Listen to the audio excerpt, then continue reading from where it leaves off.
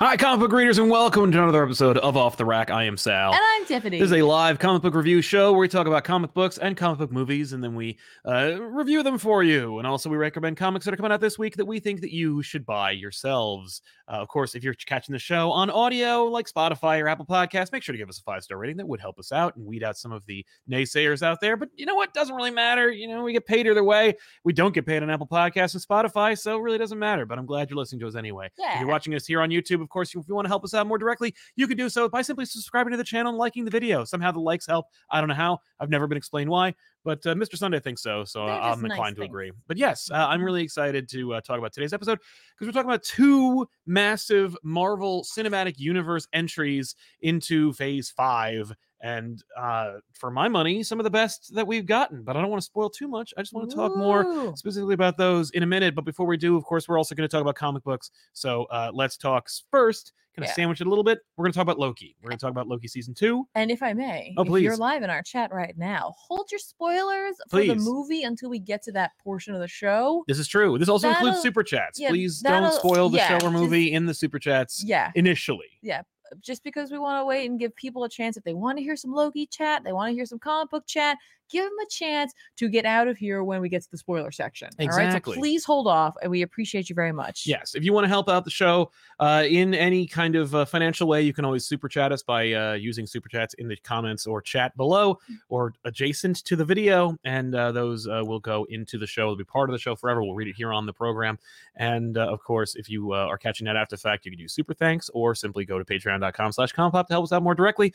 But of course, none of that is required. None of our shows are behind paywalls unless it's early access, which of course is only for our other show on youtube.com/compop for back issues.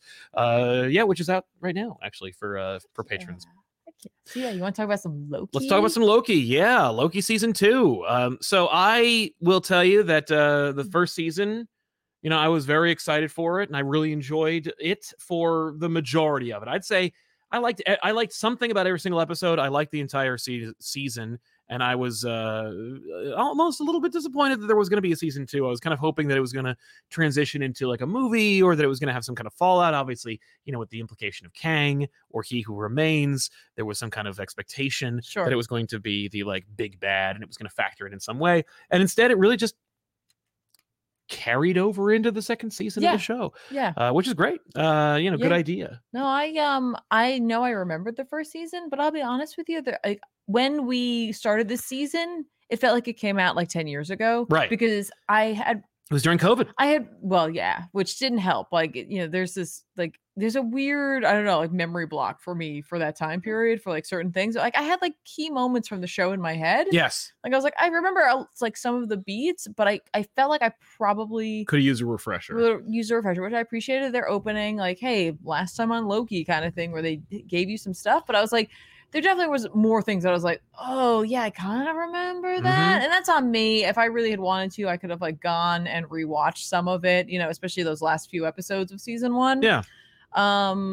But I had like nothing but positive vibe memories of it. So I was like, all right, let's get into season 2. Yeah. And admittedly, in the beginning of it, I felt a little lost and almost as though it was a little slow. Absolutely. No, starting off. Well, I happen to love the first episode. The first episode of Loki, I think, really grabbed me. I really liked the tone and how where we were, the mystery that was associated, knowing that it was done. Knowing that they had shot the whole thing, that it wasn't one of those like, well, this is a mid-season thing. Like, there's a big, problem with the MCU, particularly all of their TV projects and their approach to them, and how like they shot 5 episodes of Daredevil and then threw them all away, and now they're going to get showrunners and pilots and all this stuff. You know, part of my enthusiasm for any Marvel TV program was the idea that Marvel Studios was going to make essentially long-form content. Right. That was something that was exciting to me because it meant that they were able to keep all the crap out. Of course, we all know where that ended up, but like, you know, we could avoid some pitfalls of where S.H.I.E.L.D. ended up, or how Inhumans turned out, or any of the other spin-off shows that claimed to be part of the universe but didn't. I cite most season 2s of all the Netflix Marvel shows, but like, or 3s, but that was not the case. Though Loki, I think, benefited directly from the fact that they were Marvel Studios just making this Marvel production. And even though it seems that they're changing things up and going forward, they're going to have a more TV approach to their productions, I'm like, oh no, but I feel like after Loki season 2, you finally got it right. You figured out how to make a serialized installation of the franchise without also making it feel like a 6-hour movie. Because Loki does not feel like a 6-hour movie. I don't think you can supercut this. You know, Moon Knight, Falcon Winter Soldier, even not WandaVision, but all the other ones, you can probably squish them together, cut out the fat, and make a pretty exciting 2-hour cut of most of those most of those shows.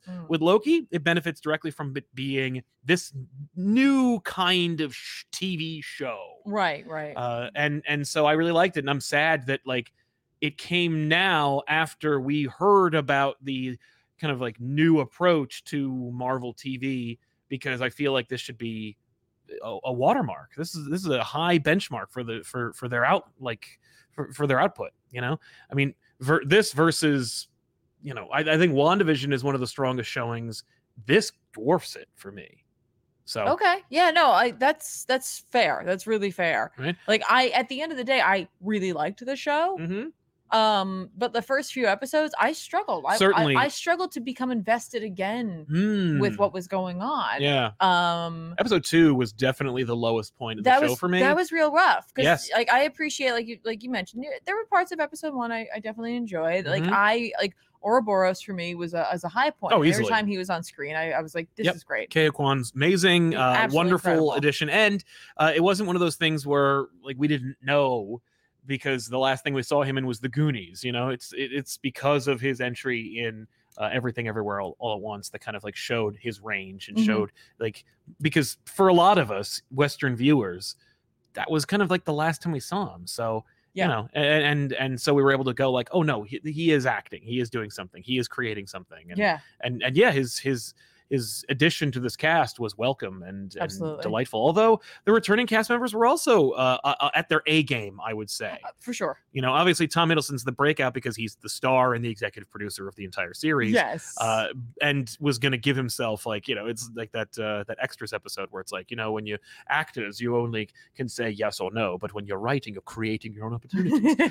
But yeah, no, Tom Hiddleston's amazing. Obviously, the return of Owen Wilson as Mobius and et al., you know, his other identity was great.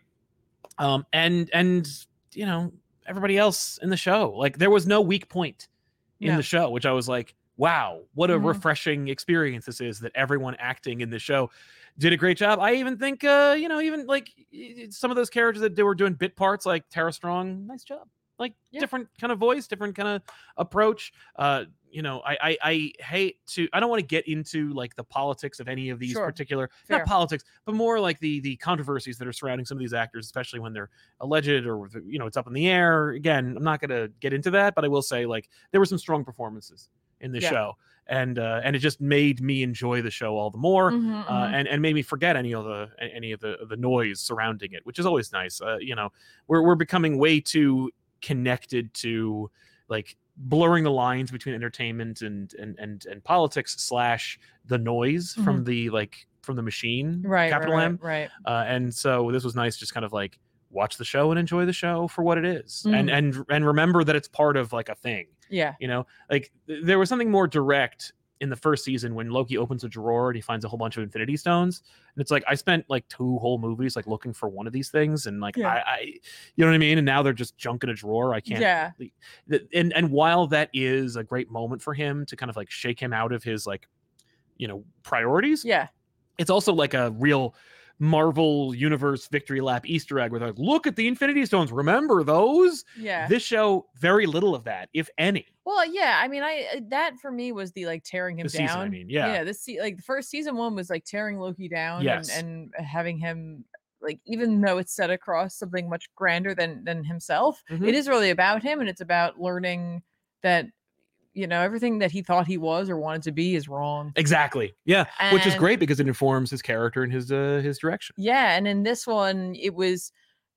a bit of a continuation of that, but on the other side of it. Like he's like, all right, I've accepted this, and now where am I going next? Right. We're not waiting for the other shoe to drop, because you could watch all of season 1 and think like, oh, Loki's going to betray them at the end. But this season was Loki being like, I'm a part of the TVA. Yes. Like I'm part of this and I care about these people. Yeah.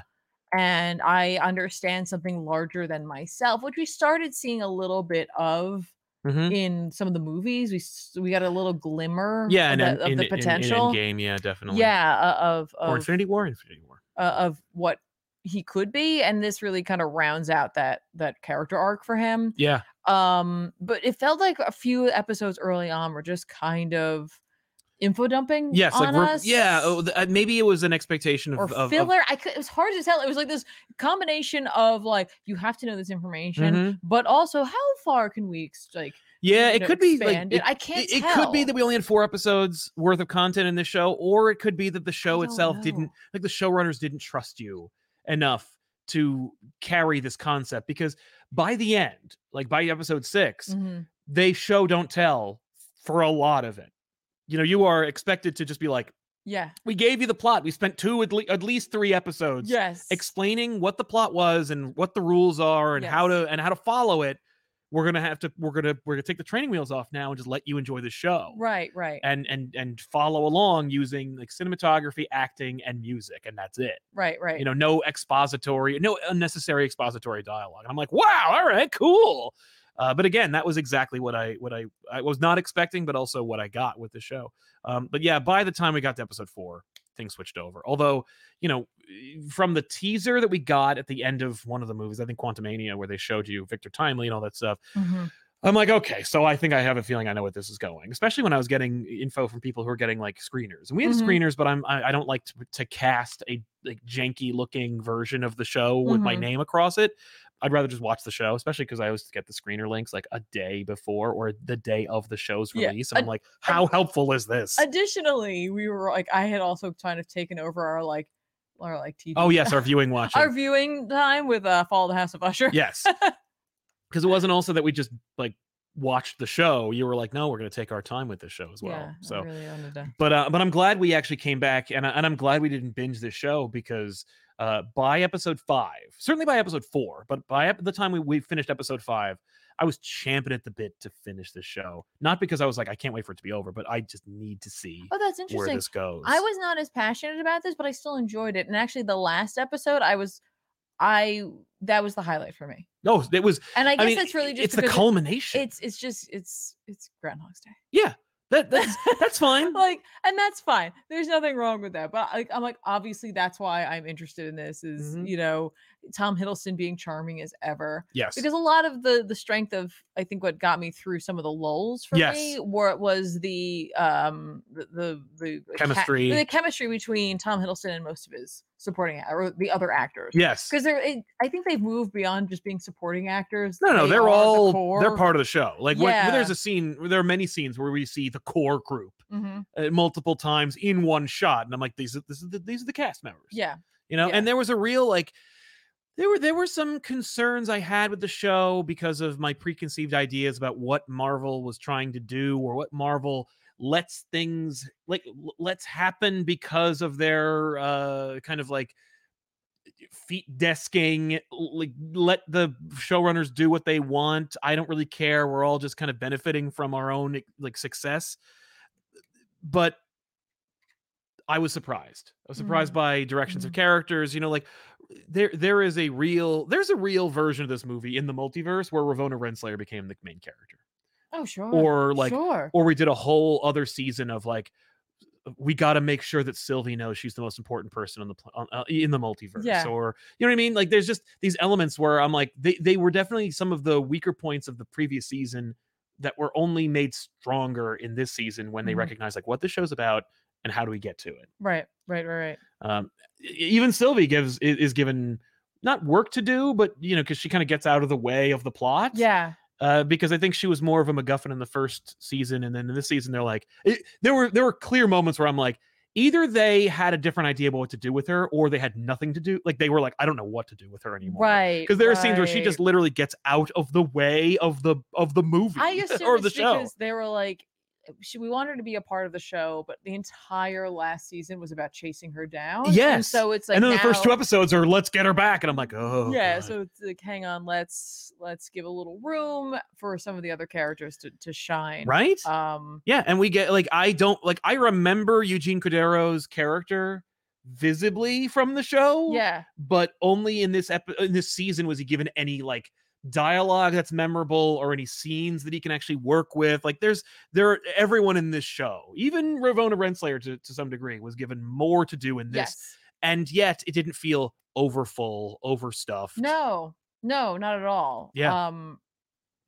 I think the more I'm sitting here thinking about it, yeah, I think it's just, as you were mentioning, the idea of what this type of show is. I think that's what threw me off. And if I were in a position to rewatch, 12 hours of content between season 1 and season 2, yeah, that I would find it was probably a better watch. Yes. Almost like, instead of reading month to month, reading the trade, right? Because I'm wondering if season 2 doesn't operate necessarily like the way that a season 2 typically operates, because the beginning of season 2 felt like a lot of cleanup. Yes, it was like, okay, here's what worked, here's what didn't, and here's what I want the show to be now. Right, but also like, we have to deal with a whole bunch of stuff we left over in season 1, which is fair, and I appreciate we them did addressing it 100%. But we go so hard on that at the start that I'm like, what is this about? Right, where are we going? I definitely did not get the identity of the show. Yeah, for the first 2 episodes, and that could just be from like approaching it from a standard season 1, season 2 sort of setup, where it's like, typically, yes, we deal with stuff from the first season, but like we don't just like lace the first couple of episodes with just dealing with that stuff. Right. No. And so like, I don't like, again, like I did not have a negative experience with this at all. I just found myself at times. I didn't find myself as like, oh my gosh. Yeah.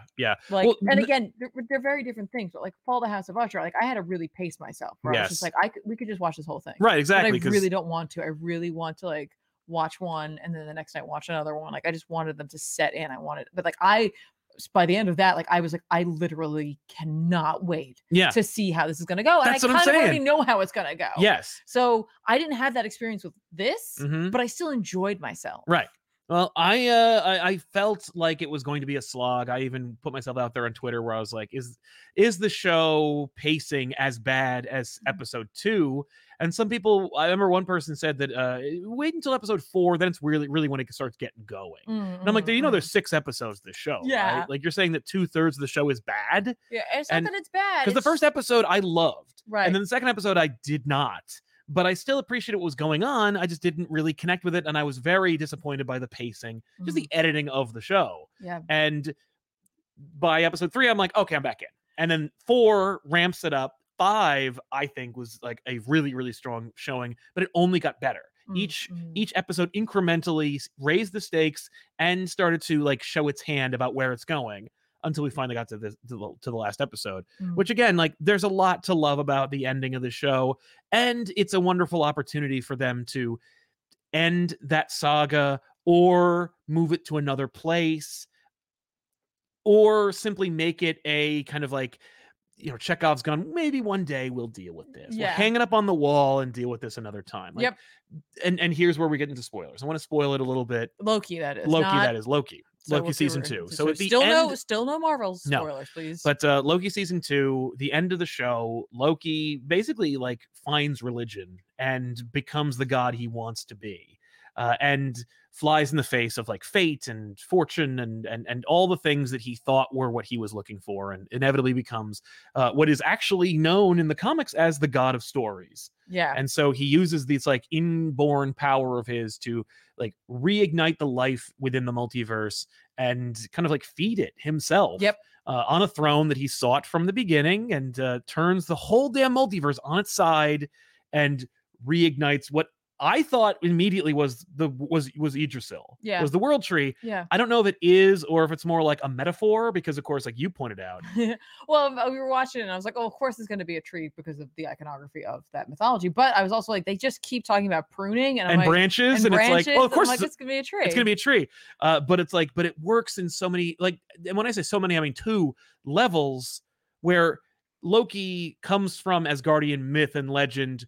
The world tree is a huge element of that, but also they're talking about branches and pruning and whatnot. They use this kind of like plant like metaphor. Yeah. But they don't beat you over the head with it. No Yeah. one says there could have easily been a moment where Sylvie says a tree, of course, and it's like, ugh, like, you know, there could have been, but there were no moments like that throughout this show where characters just say what they're feeling or point at the thing that they don't trust the audience to understand. Yeah. Even though it's like pretty basic stuff, you know, it's not terribly hard to understand, but it was also just nice to be trusted as an audience member for once, especially with something that like we've been watching for 10 years. Yeah. So that's really nice. I really liked that. And we put Loki over there, and like Loki is this reluctant but, you know, forward facing, accepting, you know, character that, you know, embraces his fate and takes it on and goes to places that he you know, otherwise would never have done without the growth he experiences from the show we watched. Right. Ooh, what a novel concept. Yeah. Yeah.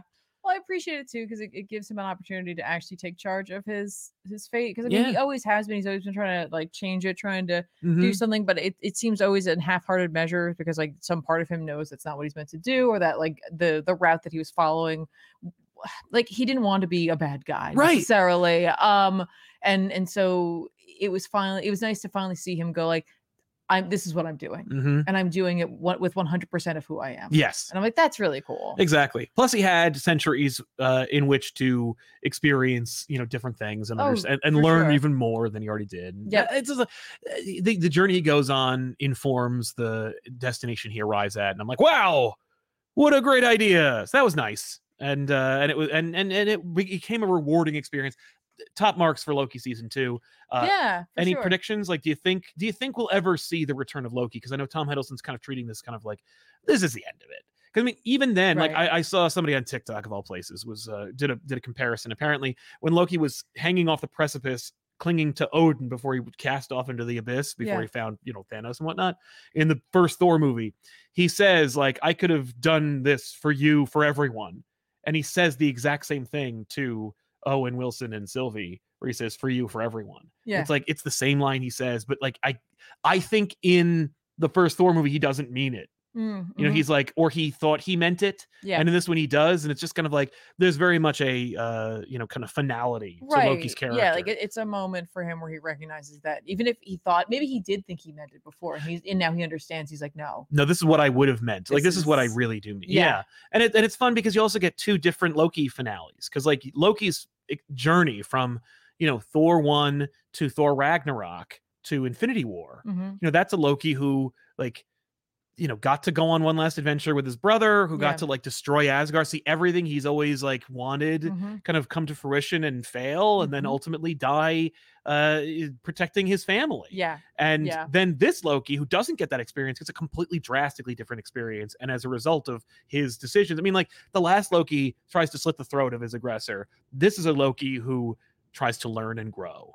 And so you get 2 completely different endings for 2 very similar Lokis. Because it's both like it shows maybe that, you know, they were incorrect, that like Lokis aren't always destined to fail. They're always destined to either die or, you know, like leave existence. Yes, they have to get off the board. In like in order to save those they care about, because like he does the same, he does it for Thor, and then he clearly cares about everyone who is in that room at the TVA, and even greater the caring for the entire multiverse, for like everyone, and so he does this act, and so like maybe that's really what Loki's true destiny is. Yes, it's really nice. Great show. And if I may say, because we really won't get too much into it, because I know we got a lot to talk about today. But the set design for the show still holds up for me. The very much the like the retro look to the TVA. It's just, it is consistent throughout. We see new areas of the TVA. It's just all like super consistent and super well developed, in my opinion. I always love the look of this show. So again, even at times when I felt like I was dragging a little bit, like I that really helped me, because I was like, but there's so much care, there's so much effort and just attention put into this show that like I have to watch it. I have to like, you know, So no, a huge shout out to the set designer for that, and for their insistence on using props and physical, actual sets. And I'm sure that's the idea. That's why filmmaking is this art form. Is it's a marriage of different elements. We don't all rely on CG, and we don't always rely on practical effects. There's some kind of whatever works to tell the best story possible. It's just so incredible. And like the costuming, great job. Just the overall look of Loki was so unique and singular and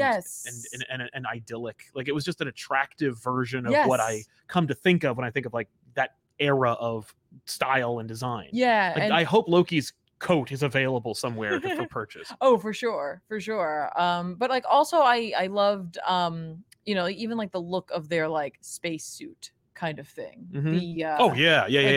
The multiversal whatever they have to walk out there in, the bulkiness, the hugeness of it. Like I love that because of like how like in your dreams like the passage of time can feel, or trying to move. It felt like they were trying to move in a dream where it's like it's heavy and it's hard and it's cumbersome and you're being told to rush. Like and it's so funny because like it's also it's like a direct contrast to the like nanotechification of the MCU. Like, there could have easily been a moment in this show where Loki comes back from his time jumpage and builds like a nanotech suit that's even more powerful and also looks exactly like an Iron Man suit, or looks like anything that everybody wears, where you push a button and their mask appears through pixelation. Easily could have been something that lame, not so as not to obscure the actor, you see. Ugh. And instead they just go for it. And I'm like, put someone in there, or put a stunt person in there and have a green screen in the faceplate so the person's face is projected in there. I don't know if they wore the suit or not. All I know is it looks like a suit. And it feels like a suit. And it tells the story you were explaining about, like, how it also, evokes that feeling of like walking through a dream. Like, that's really cool. And it just overall good show. I'm very proud. I'm very happy with it. It's just a good show overall. And so if you were skipping it, definitely don't. But I wonder. I don't think it will. I don't think it's going to affect much in the future of the MCU. Mm-hmm. But I also find that I don't want it to be like. I don't want it necessarily to like. No, I like it as a secret thing that like just happens over there, and like it's like it's something for Loki, right? And like, I could imagine though if they were to do another Thor, it would be kind of cool for like Mobius to run into Thor and be like, oh hey, your brother's really cool. Yeah, and like Thor being like, what? Like, right? He has some idea, but like not. I don't know. I kind of want that, and I kind of don't. Right, exactly. I do love the fact, the more I think about it, that Mobius is like a blonde dude. Yeah, I was hoping that he was going to turn out to be like Eric Masterson. That was my theory. I know. He kept wanting to not go and find out who he was. I know. Yeah, that would have been really fun. No. Oh well, he still could be. But yeah, man. So moving, transitioning. Let's do a couple of super chats and talk to some folks in the audience. But Chocobo Kid, I just want to say happy Thanksgiving to everyone at Comic Pop. Well, happy Thanksgiving to you too, Chocobo Kid. Thank you very much. I feel very thankful for finding you, and thankful for finding everything you do entertaining. I'm thankful for that as well. Yeah, we're the most thankful for that. Thank you very much for your support, man. Arduit says, also, I've been into the Comic Pop community a little while now. I feel if I finally have the hours in to take up an old crusade of said community, which is to say, when's the next Ultimate Spider-Man back issue sale? It's this Wednesday. It's up on Patreon now. You can watch it whenever you want to. Thank you very much. He also says, Comic Pop Woo, hope your week is going well. I think that was probably the first one. I see. And I don't know. I saw your preview for this week's back issues. Pay me no more. Well, there you have it. Well, thank you so much for all of your very kind super chats. Anyway, I hope you enjoyed the episode. Exactly. Tyler Kruzik, nothing to say. Big fan. You guys got me into comics. Hope this helps. It does indeed. But most importantly, you got into comics because of us, which really means a lot to us. That's the true thing. Thank you so much for supporting us, and also for supporting the comic industry. Heck yeah. Oh, and popping in quick to say hi. I love you guys. I catch this on the replay tomorrow. Nice. Hoping to see some more Daredevil on the couch soon. I don't have any plans for it very soon, but I definitely want to bring the old Hornhead back to the show very shortly. So thank you very much. And hello, Owen. Yeah, hey, we're talking to you from the past. Yeah, ho, you're here, but we're here too. Hulkzilla, thank you for your support. I've been watching and rewatching the Comic Hub videos each time I'm cooking or cackling from the jokes and tangents, wishing the crew all the best. Well, we'll make sure to extend your best to the rest of the crew. I'm glad that our shorts and our tangents and our jokes and our just repertoire entertains you and brings you joy. Heck yeah. Thank you for your support. MMM says, good evening, guys. Are you planning on doing another Krakoan era book on the couch? I'd personally love to see Tiffany host Axe Judgment Day. I think Axe Judgment Day would do pretty well. I'm hoping that the plan is we'll go Trial of Magneto / the first, what the hell was that? Hellfire Gala. Get that out of the way. Then do... It's not the first Hellfire Gala. Sure it is. Is it? Yeah. Yeah, okay. You're right. Then how many Hellfire Galas have we had? 3. Yeah. And then we do I guess, what is it? That one, Axe or Inferno? Okay, so Inferno, that one, then Axe. That's Inferno and 10 Lives, 10 Deaths. Well, yeah. No, so Inferno, 10 Lives. We have all these trades. We have all these hardcovers. I'm really looking forward to seeing those episodes because I think they do well, and I think people would enjoy them. Yeah. So yeah, and then we'll do Axe. And then Axe, and then Sinister. Yeah. Which you'll enjoy. Bryce Harriet, hi guys. Haven't seen the movie yet, but for comics, I wasn't sure how to feel initially. Villani writes a damn good version of Kamala. No notes. She also co-writes that book as well, but I'm glad. But if you ever see her on the red carpet or in interviews or just talking in general about the comic books, you can tell like she has a real love for it and a genuine interest in that whole space. And so I'm glad that she's taking kind of like a kind of stewardship of the character. And so we'll talk more about her involvement directly in a few minutes. Cat Loyal Fan for Treats, love the Yggdrasil-ification of the multiverse. It's funny. The Spider-Verse did it too. If you remember when we saw the multiverse line at the TVA in season 1, it's going like this. If you look at the multiverse map in Across the Spider-Verse, it's flipped. So it does look more like a tree. So maybe Into the Spider-Verse takes place after this show. I don't expect there to be any cohesion or any kind of like work between Sony and Marvel when it comes to like how the multiverse works, especially because Miguel's canon event nonsense flies right in the face of everybody else. And there's no way. I can't even imagine Loki being like, no, but only for the Spider-Persons. It's going to be like this. Like Uncle Ben has to die, and so do captains for some reason. Right. No. And Girk Pectus, how did you like the Fall of House of Usher's character Reaper? I loved her. Yeah. She's great. She's incredible. There was no bad acting in that show. So no. Someone mentioned some place. I was like, oh my gosh, I hadn't even thought about that. Yeah. Her name's Verna. Yeah, Verna. Right. And that's an anagram for Raven. I was like, derp. Freaking, and she's an incredible actress. She is. Yeah. She's that's Carla the thing. Gugino. Gugino, whatever. She's incredible. Yeah. But then again, Mike Flanagan just has really good taste. He does. Whoever his casting director is, just impeccable taste. Yeah. Impeccable taste. And he happens to like working with the same people. Right. And listen, I'm down for it. Oh no, it's true. It's typically the main character is someone that he doesn't seem to reuse. That's a good idea. I kind of love. Yeah. Well, that way you're not like confused about what project like the main character is like someone else, someone new. Like, yeah. Because it's like, man, the guy who played the priest in Midnight Mass, I would love to see him in like everything else in the world. Yeah. Just incredible actor. He is. And again, in Midnight Mass, the guy who played the sheriff, and then in Usher, the guy who played I can't remember which brother it was. I wanted him for Reed Richards for for sure. That would have been great. He's a great actor. I agree with you. Anyway, get Mike Flanagan on a Marvel project. That's never gonna happen. No, it's not. Give him Doctor Strange after this. Give him Doctor Strange. Give him Doctor Strange. Let him do it. Let him do a show. Because that's clearly where it's at for him, right? Let him do a show. Yeah, because Doctor Sleep isn't great. Or DC. Have him do a Constantine show. Or a Swamp Thing show. Yeah. Or a Justice League Dark show. Right. I don't care. Yeah, just give him work, man. I just want to see that influence. Right. Moving on. Samuel Forrest, yay or nay for the Marvels? Yay overall. Abe Sapien, thank you for your support. Hey, Tiff and Sal just picked up Batman Beyond Neo Gothic. Are you guys aware that it's a secret legacy story to Constantine? No, I'm not. I was not. I don't recall that, but I do remember him cropping up or somebody talking about it. I didn't read it, so. But thanks for your very generous support. Ever since I've seen Usher, I can't help but like bring it up every time we have a show. No, it's true. Hey, don't forget to follow that. I would know where to talk about these things. So that's right. It's here. Yeah, I guess Tiffany's gonna need your own podcast. Bear Farmer watching 30 minutes behind. Loki's still the god of mischief. He blew up time. That's pretty mischievous. Felt like an endgame level send off for the character for me at least.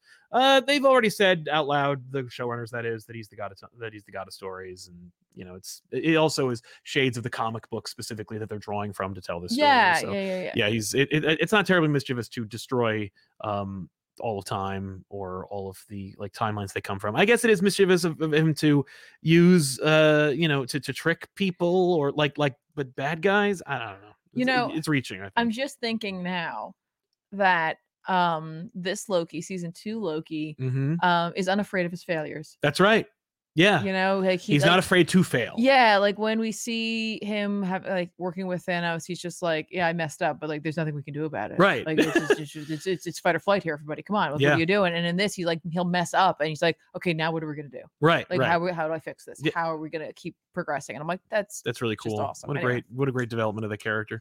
Samuel Force, where to start with Marvel Comics? In general, I mean, it really depends on what character you want to start with. That's really where I would go. Just pick your character and then check out where to start with that character, and then you expand from there. Yeah, because the Marvel universe is very interconnected. So like when you see your favorite character, the character you're interested in, interact with other characters, then you'll be able to go like, oh, well, I like his, if you start with Spider-Man, like most people do, you see his interactions with everybody. There's a Marvel team up series. There's multiple series where he teams up with different characters. So you see like him, teams up with Adam Warlock, he teams up with Doctor Strange, the X-Men, the Defenders, like, Silver Surfer, like figure out what your favorite interaction is from there and then jump over there, like, oh, I really liked how Silver Surfer and Spider-Man interacted. I really liked the attitude that Silver Surfer had. Well, maybe you'll check out a Silver Surfer book as a result. Additionally, like again, if it was Spider-Man, you could pick up something like Ultimate Spider-Man Right. because it's a little more contained. It is more contained. That you'll get the information you need instead of having to worry about maybe a backlog of it. Otherwise, if you pick up a character that you're interested in who happens to have a couple of like original graphic novels, start there. Yes, for sure. Like if it was Doctor Strange, pick up the Oath because it's not a big commitment. You get a feel for that character, and you get a self-contained story that doesn't like feel like it's going to go off the rails or spin out into a money sink. Yeah. Adam Thenhouse, I keep thinking of Wanda unmasking Reed and unmaking Reed in Multiverse of Madness when everyone got all stringy. Yeah, that's right. You guys get stringy. Maybe she uses time to do it. I don't know.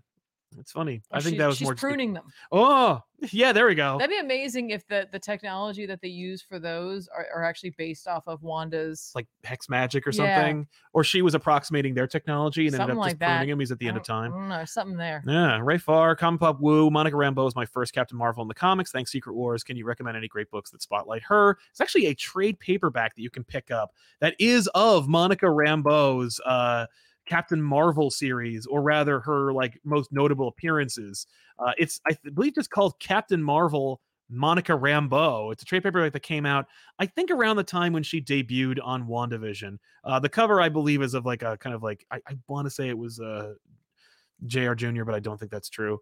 But definitely check out that. It came out in 2019. It collects her first appearance, which is an Amazing Spider-Man annual, and then it collects like a bunch of her collections like Marvel Team Up and Captain Marvel and Avengers Unplugged. Which is good because you'll get stuff from like the 60s, 70s, 80s, you get a 90s. Big smattering of her appearances. And then you can go pick up Next Wave and you can read like the most fun version of her. But yeah, that's where I would go. And Arduit says, damn it, my life, it will no longer be complete until Flanagan Hellblazer now. Thanks, Tiffany. Yeah. Sorry. Yeah, man. So you want to talk about a few comics? Let's do some comics. I read Batman 139. I broke my fast on Zdarsky Batman. This one, of course, is written by Chip Zdarsky with art by Jorge Jimenez, and it was awesome, but also vexing and confusing, like the entire Chip Zdarsky run on Batman so far. I will say this: this is if you've been waiting, you've been trying to outwait Gotham War, this is the one to jump on. As a result of Gotham War, blah, blah, blah, blah, who cares? But Batman's on the outs with everybody. And now Joker has... for a change? Yes, believe it or not. But now Joker has finally revealed himself. We're also retconning 3 Jokers out of continuity. So the Jeff Johns run... and that's my fan theory, but I believe that they are retconning out Jeff Johns' 3 Jokers book. Because they keep referring to there being 3 Jokers, and all the citations, and I think it happens 2 or 3 times in this one issue, make you go back to Justice League number 50 from 2011. And that one is the first time they indicate there is a mystery about 3 Jokers. I think what they're doing is they're saying, well, 3 Jokers, A, wasn't as successful as we'd hoped, and B, wasn't as impactful as we'd imagined. And so since it's a Black Label book, C, we can then say, oh, well, it didn't happen, or it happened over there, but there are 3 Jokers in continuity, and here they are, and they're completely different. It's a completely different story. Right. So that's what we're doing, I think, with the continuity Batman. And so he's dealing with the fallout of the 3 Jokers. Maybe even one of those Jokers was the imposter Joker from the Joker series. This book is very careful not to kind of like make it so that you have to read that Joker series, which I skipped out on after a couple of issues. But yeah, so Batman faces the Joker, and it's a lot of like your greatest hits. Like, there's Joker. The second that, and it's funny, like I kind of noticed it and praised it when he was writing Daredevil. But I'm starting to see that Chip is like hitting the heights where he's like, all right, I love Tower of Babel. So what if Tower of Babel was perpetrated by a Batman robot? I loved the Frank Miller run, but what if the Frank Miller run had more like of this in it and made his run on it? Like I love, a lot of different eras of Daredevil. Let me hit those notes and then do my spin on it, but singing that song. It's like a cover band. So like Batman's facing the Joker for plot reasons and contrivances that Batman explains in his detective work. Batman needs to go find a doll maker. And I'm like, uh-oh. And so, yes, that's what happens. Batman ends up finding the Joker on a throne made of flaming dolls, like in The Killing Joke. Okay. And I'm like, okay, so that's gonna happen every time. But yeah, Batman fights the Joker, and it's it's fun, but like Joker is looking to lure out Zur-En-Arrh because Zur-En-Arrh is obviously the big bad of the entire Batman Chip Zdarsky run, which I like genuinely couldn't care less about, but it's not so vexing that I don't want to know what happens. I'm just kind of like, well, it better land.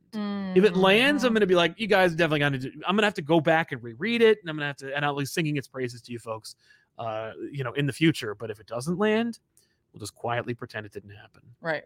Okay. Awesome. I also read Transformers 2. Me to go? Yeah, why not? Okay, sure. Well, I read Transformers 2 from Daniel Warren Johnson and Mike Spicer. Sorry. Really quick. I have nothing really to say except that there was a beautiful moment that D-Dubs told me about on the floor of San Diego Comic-Con 2 years ago. Okay. Was it 2 years ago? No, it was last year. Yeah, last year. Like this past San Diego Comic-Con. What are you talking about? We're walking on the floor and he's telling me about this beautiful moment and that apparently it almost didn't happen. And so definitely pick up this issue if you haven't already. It's a beautiful moment that kind of like it crystallizes Optimus Prime's role as a protector of Earth in the first page. Oh, cool.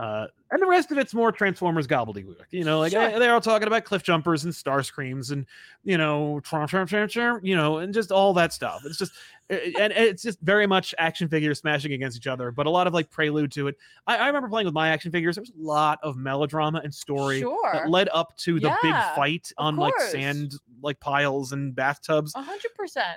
And that's what this is. So it's like it feels it feels like it is D-Dubs' version of Transformers, but I almost wish it was just a solo independent series of D-Dubs making up robots.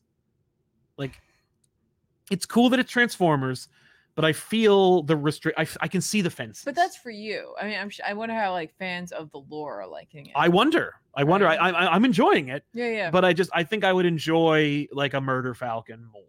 With robots. With robots. With other robots. With different robots. Yeah. But it's still it's gorgeous looking and it's a lot of fun. Right. And I like his characterizations. Okay. Awesome. Yeah. What about you? Just really quick, I'm going to try to speed through these because I know we're going to talk about this movie. Yes. X-Force number 46 came out. Ben Percy, Robert Gill. We wrapped up the Colossus plot. You know what? It's over? Yeah. Is he free? Yeah. Yay. Brother is dead. His brother? Yeah. Oh no. Mikhail is dead. Good. Colossus ripped his heart out. That's awesome. Yeah, and he feels bad, and of course he does. And everyone's kind of like, "Can we trust you? Like, what's going on here, man?" Yeah. So looking forward to where that's going. There's a 47 is coming out, so we're putting this back in the box. So they are really going to end up in the mansion at the end of all this. Feels like this. I don't know. They're just wrapping them all up. Tie up all up. Feels like it. There is a really fantastic moment though, because obviously like X-Force kind of all pulls together. Sage and Domino had gone to see Strange. He helped to get them into like Mikhail's like void space essentially in order to find the rest of X-Force and possibly Colossus. So they free everyone. Everyone kind of get the band back together. It's that moment in the action movie where everybody steps up and oh my gosh, and almost feels like they're not gonna make it, and then Deadpool shows up. He's like, yep, I know I said I wasn't gonna help, but But here I am. But here I am anyway. And I went through the void at Strange's. Mm-hmm. He's like, and I pinched him on the butt as I went in. Okay. And I was like, you know what? This is the So would first time I yeah. ever felt so connected to Deadpool. And he describes what that was like. He was Mm. like, you know, for someone who's a scholar, I didn't expect it to be so firm and Right. amazing. And then he proceeds to describe it, and I was like, You're like, what is Ben this for Percy, me? you wrote this just for me, didn't you? Thank you. He's like, you're welcome. Even if you didn't, I'm gonna imagine that you did. You're welcome, Tiffany. Those 3 like panels. Yeah. Just here's what Doctor Strange's butt feels. I'm like, excellent. Thank you. Just file that one away. Yeah. But yeah, so yeah. I assume you also did any other X-Men books. Yeah. I know you did Gods. Yeah. But I also did X-Men Red. Ah, yes. How's that coming along? Friggin' so good. Al Ewing. Shocking. Yildiray Sinar. I'll take it. Freaking so good. Mm-hmm. So good. This is like freaking man, Al Ewing. Yeah. What are you doing? Don't here? leave. You just doing it all right. Like he's bringing Apocalypse back, obviously, but he's also paying homage or like paying close attention to what came before. So Apocalypse is still doing magic. Right. And like that's how he's going to lead us to victory. Cool. Here is via magic. And it's just some really amazing moments in this with him talking about his children, talking about why he named his horsemen after what he did. He's like, I named them after my children who I couldn't see any longer. And he's like, but I like clearly they couldn't learn and they couldn't adapt. And so now I'm using something else. And he's using the 4 elements and so on and so forth. Right. Cool. He gives Death has joined the other side. So, yes, you know, like when he sees him there, Pox was like, you're showing me you can learn that's good. Yeah. And I'm like, all right, awesome. Right. Yeah. Key thing in this issue, folks, you know, the trigger to release Uranos. Yes. Storm destroys it. Oh, so now Uranos can never be freed. I don't know. Or not. I mean, it could just be one of those things where they're gonna do what I was hoping and just put him away. Someone might want to do something with him. Want to do something with that later on. Maybe during some big ridiculous event down the road, they'll be like, okay, mic drop. They're like, what is happening? They're like, oh right, remember, you know, issue 17 of X-Men Red or whatever. So yeah, this is just a very strong issue. It really just showed you the relationship that Apocalypse now has with Genesis, and it's mentioned that she was always like this, even in Paradise. Like she was kind of always like this. So cool. You know, I feel like they are going to set things up for pieces to begin falling back into more of a shape or a form that people who didn't like the Krakoan era or are used to the times before that, it feels like they're going to start trying to shape it so that it looks more like that. Yeah. But it'll be forever changed. Right. So we'll see. Regardless, loving this. Sure. Love this issue. Loving the fall. Loving Storm and Apocalypse working together. I really like that synergy there. Obviously, she's had history with him in you know, various versions of things. So kind of fun to see them on the same side. Also, Nova is still alive. Oh, good. You know? Well, good. He should be. Like the Nova Force is keeping him alive against you know, the venom that's within him. Yeah. So hopefully we'll see. Well, maybe Apocalypse can fix him. Yeah, probably. You know, he can show. Well, we'll see. I mean, why would he care? Right. So it's also Vulcan is being utilized. They released Vulcan where he's been trapped under Arakko. Right. And you know what? If you were tired of Krakoa not being the island that walked like a man, and you really wanted to see something like that, then this is probably the issue you should have read. Oh. It's not quite Krakoa. It's a different name. Right. But you get it. But yeah. Sweet. It's great looking. This is the book again for people who are like, I don't really care about the stuff that's going on in terms of on Earth. This is it's very much tied to the fall of X, but it's doing its thing up there, and it all makes sense for the history of Arakko and Mars. So sweet. I love it. I could also talk really quickly if you want about Uncanny Spider-Man. Why not? I leafed through it. Yeah, it's there's a lot happening, and I feel like I need another read through of what's going on by the end of it. Salisbury or Javier Pina. Yeah, book looks incredible. I really like the relationship between Silver Sable and Kurt. Yes. Feeling very Spider-Man Black Cat. Mm-hmm. Except, Mm-hmm. supposedly I mean, she takes care of her people. She takes care of some Sicarii, right? But Right. like, and she has her own code that she lives by. So she's not like stealing from people, but she's also like a mercenary. Yeah, yeah. Well, she's Uh, on the opposite side of what Kurt is fighting yeah, for, but which is very I'm much just Spider-Man and Black Cat. yeah, I'm just getting those vibes. Mm-hmm. They clearly love each other's company. They have this moment where Yeah, you they're see them. banging. Yeah, yeah, yeah. And she explains that when she in her contract, like when she is off the clock, she's off the clock. Exactly. So I'm she's not like, in the mutant hunting mode right now. yeah, like I'm just gonna bang you, and then eventually I will find you when I'm on the clock, and then it'll be over, right? Exactly. That kind of thing. But I really appreciated the fact that they have this moment where he says something, and he's like quoting a song line, Mm-hmm. and then she finishes it. She answers back, and he answers, and then the two of them just sing the song together, like they rock out to it. That's essentially. Cool. Yeah. And the idea here is that Lila Cheney has written some music. Okay. We get an info page with the lyrics of that song. Thanks. So you can enjoy that. I appreciate Spurrier's like, I didn't have an cute. infographic. Yeah, so right. It is, so I'll put this whatever. In there. Why not? But yeah, there's a lot going on here. It involves Dagger and Feral, which I thought was really funny. Yeah, and Cloak as Feral, well. Yeah, because we talked about Feral on a show we can't talk about right now. We did for sure. And you were like, I know Feral now. Yeah, and Warlock and all of that. So there's a lot happening here. Like I said, I may want another chance at rereading the end of this. But it's like a new status quo for Tombs. We'll see. Yeah. I don't know, but like good stuff. But like for me, like it's the relationship between Kurt and Sable that I'm like I'm eating it up. And I know it can't last. No, but like. Maybe it will though. Maybe they don't. I mean, they don't have to like put everything in the ground after the fall. She calls him a himbo. I know. Yeah. She also describes his fur and how it feels. So if you're ever wondering, I just love. She's very textural. Yes. Yeah. She's that's like a big turn on for her. Yeah. Yeah. not unlike Abigail Brand. So true. Yeah. So true. I read Punisher 1 from David Pepose and Dave Wachter. Yeah. And it's the new Punisher. It's another version of him. It's a new guy, It's right? a new guy. And I will say that what happened to his family? They were killed, of course. Like they were blown up in a fire bombing of his house. Okay. It's fun. Like I think if the message or the mantra or the like marching orders are give me a new Punisher, like make it a different Punisher, then it succeeds. It succeeds in giving you a different Punisher without stepping on the toes of Frank Castle, without like saying Frank Castle doesn't work. It's just a completely different Punisher for a different kind of book.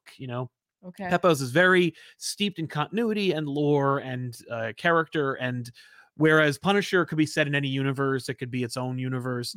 This is a Punisher that is firmly established in the Marvel universe and manages to do something a little different, very different from what Frank Castle is. He's a Punisher incidentally, and it's an accident that he ends up being nicknamed the Punisher. And his war / mission is very unique to himself, though it also like manages to earn at least its name for the foreseeable future.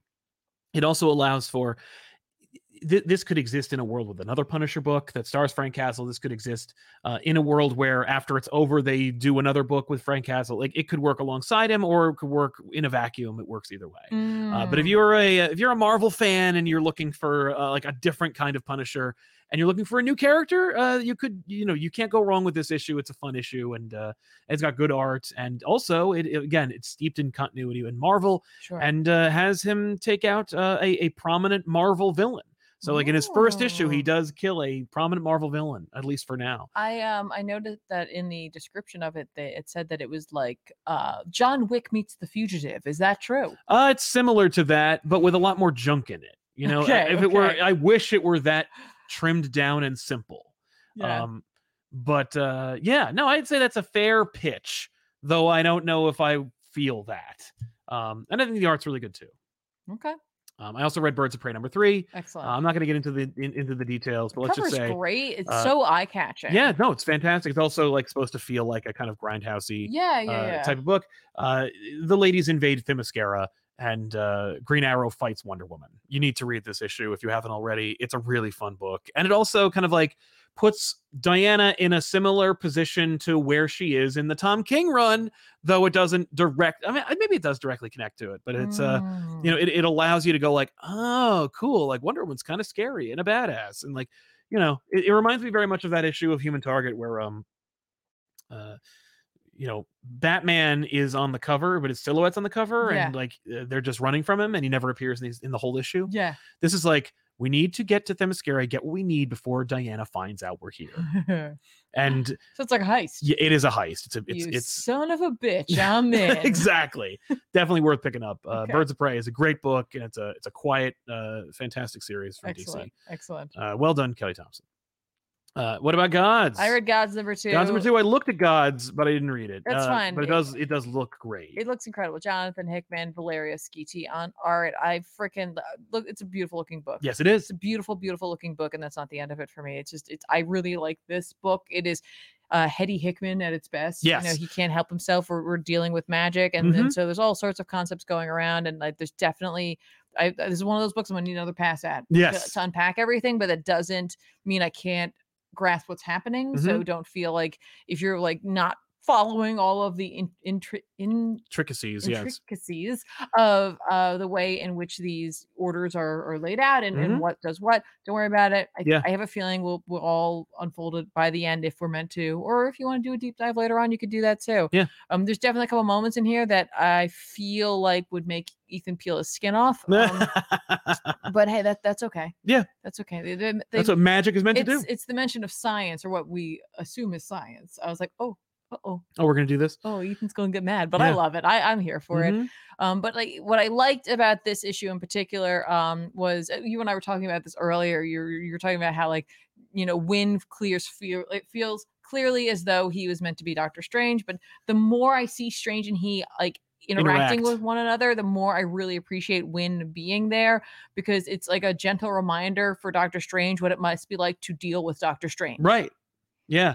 You know, like Doctor Strange is arrogant and egotistical and always has to be, you know, right, or, you know, just knows what's happening. And Wynn is like that for him. And I'm like, Doc, I know you won't learn this lesson. Right. But it's right here in front of you. Yeah, but you have a crack mirror version of yourself giving you a life lesson right here. Yes. It's gorgeous. And I should say it's also only $5.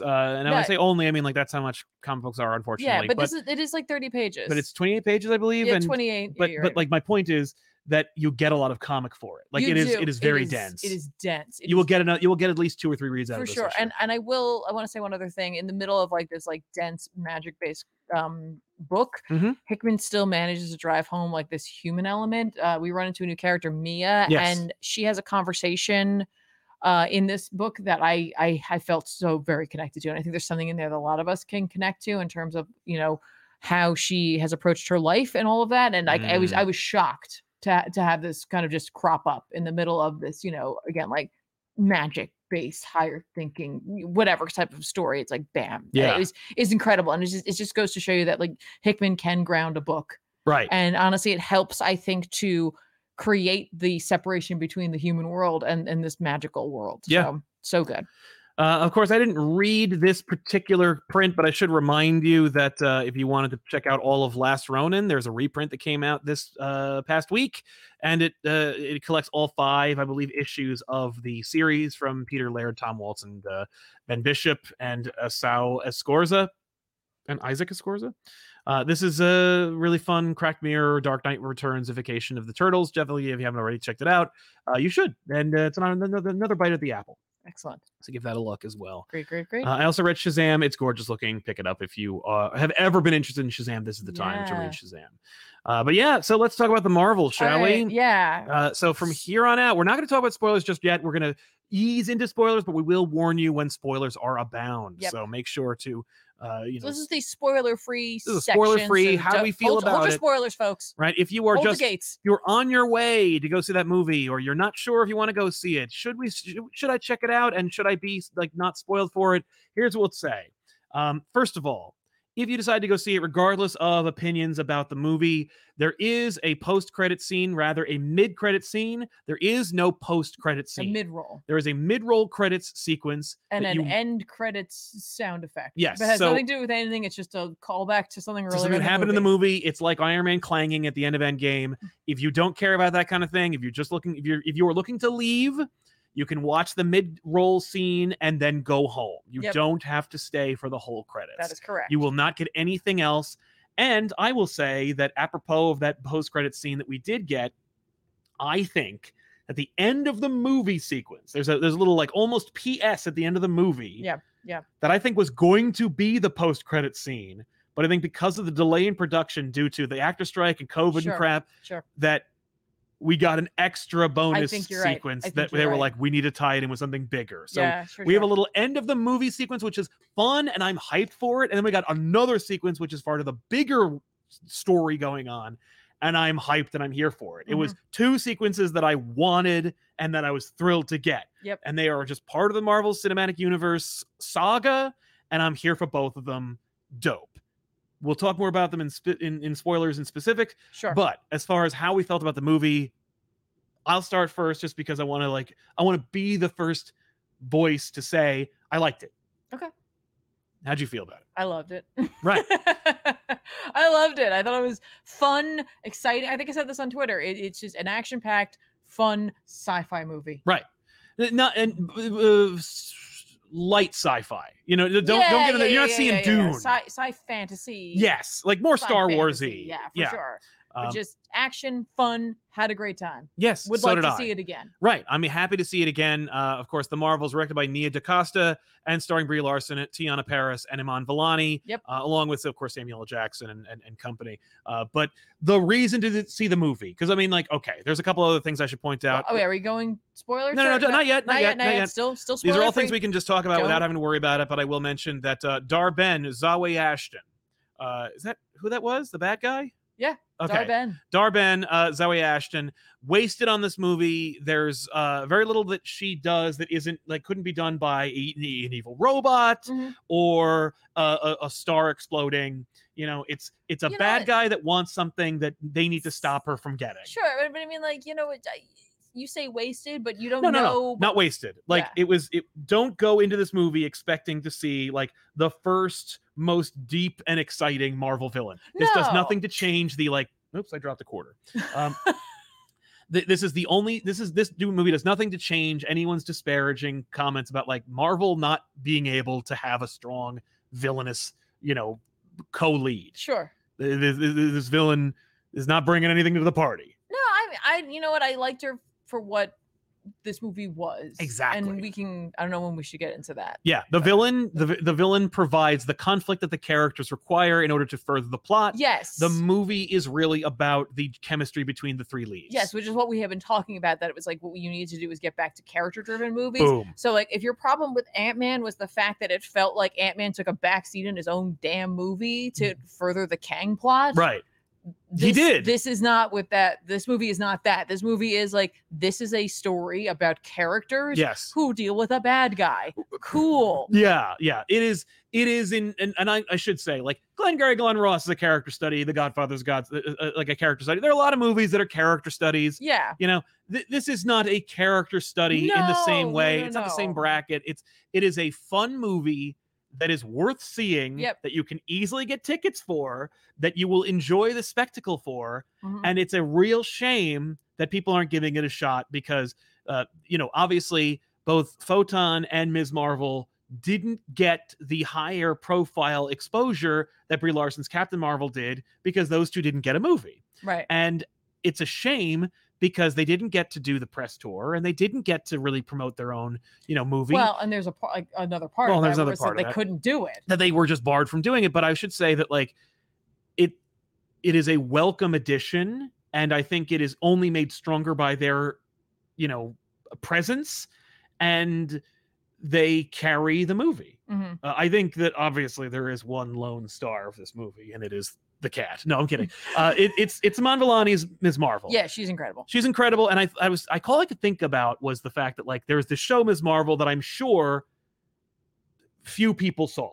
Yeah. In comparison to the normal, like, I'm sure fewer people saw that than Quantumania. Mm-hmm.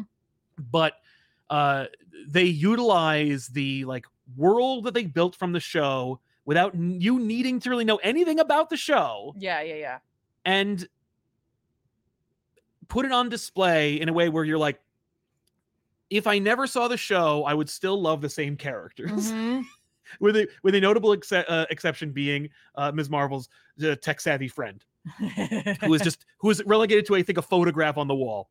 But you know what? There's no time for that because the movie's only an hour and 45 minutes, and I'm sure the movie was 2 hours. I'm sure the movie was 2 hours and 25 minutes, and they cut out like a friggin' hour because no one's gonna sit here and watch a friggin' 2.5 hour long Marvels movie. Right. Like that's just the way it works right now, and unfortunately that didn't do much to help this movie's performances. And I should say, you know, this movie has an uphill battle to go because people aren't seeing it. And I think that this movie isn't being seen for a variety of reasons, not the least of which is the fact that people are kind of sick of being told they have to go see Marvel movies and being exposed to a dearth of Marvel movies that are not very good.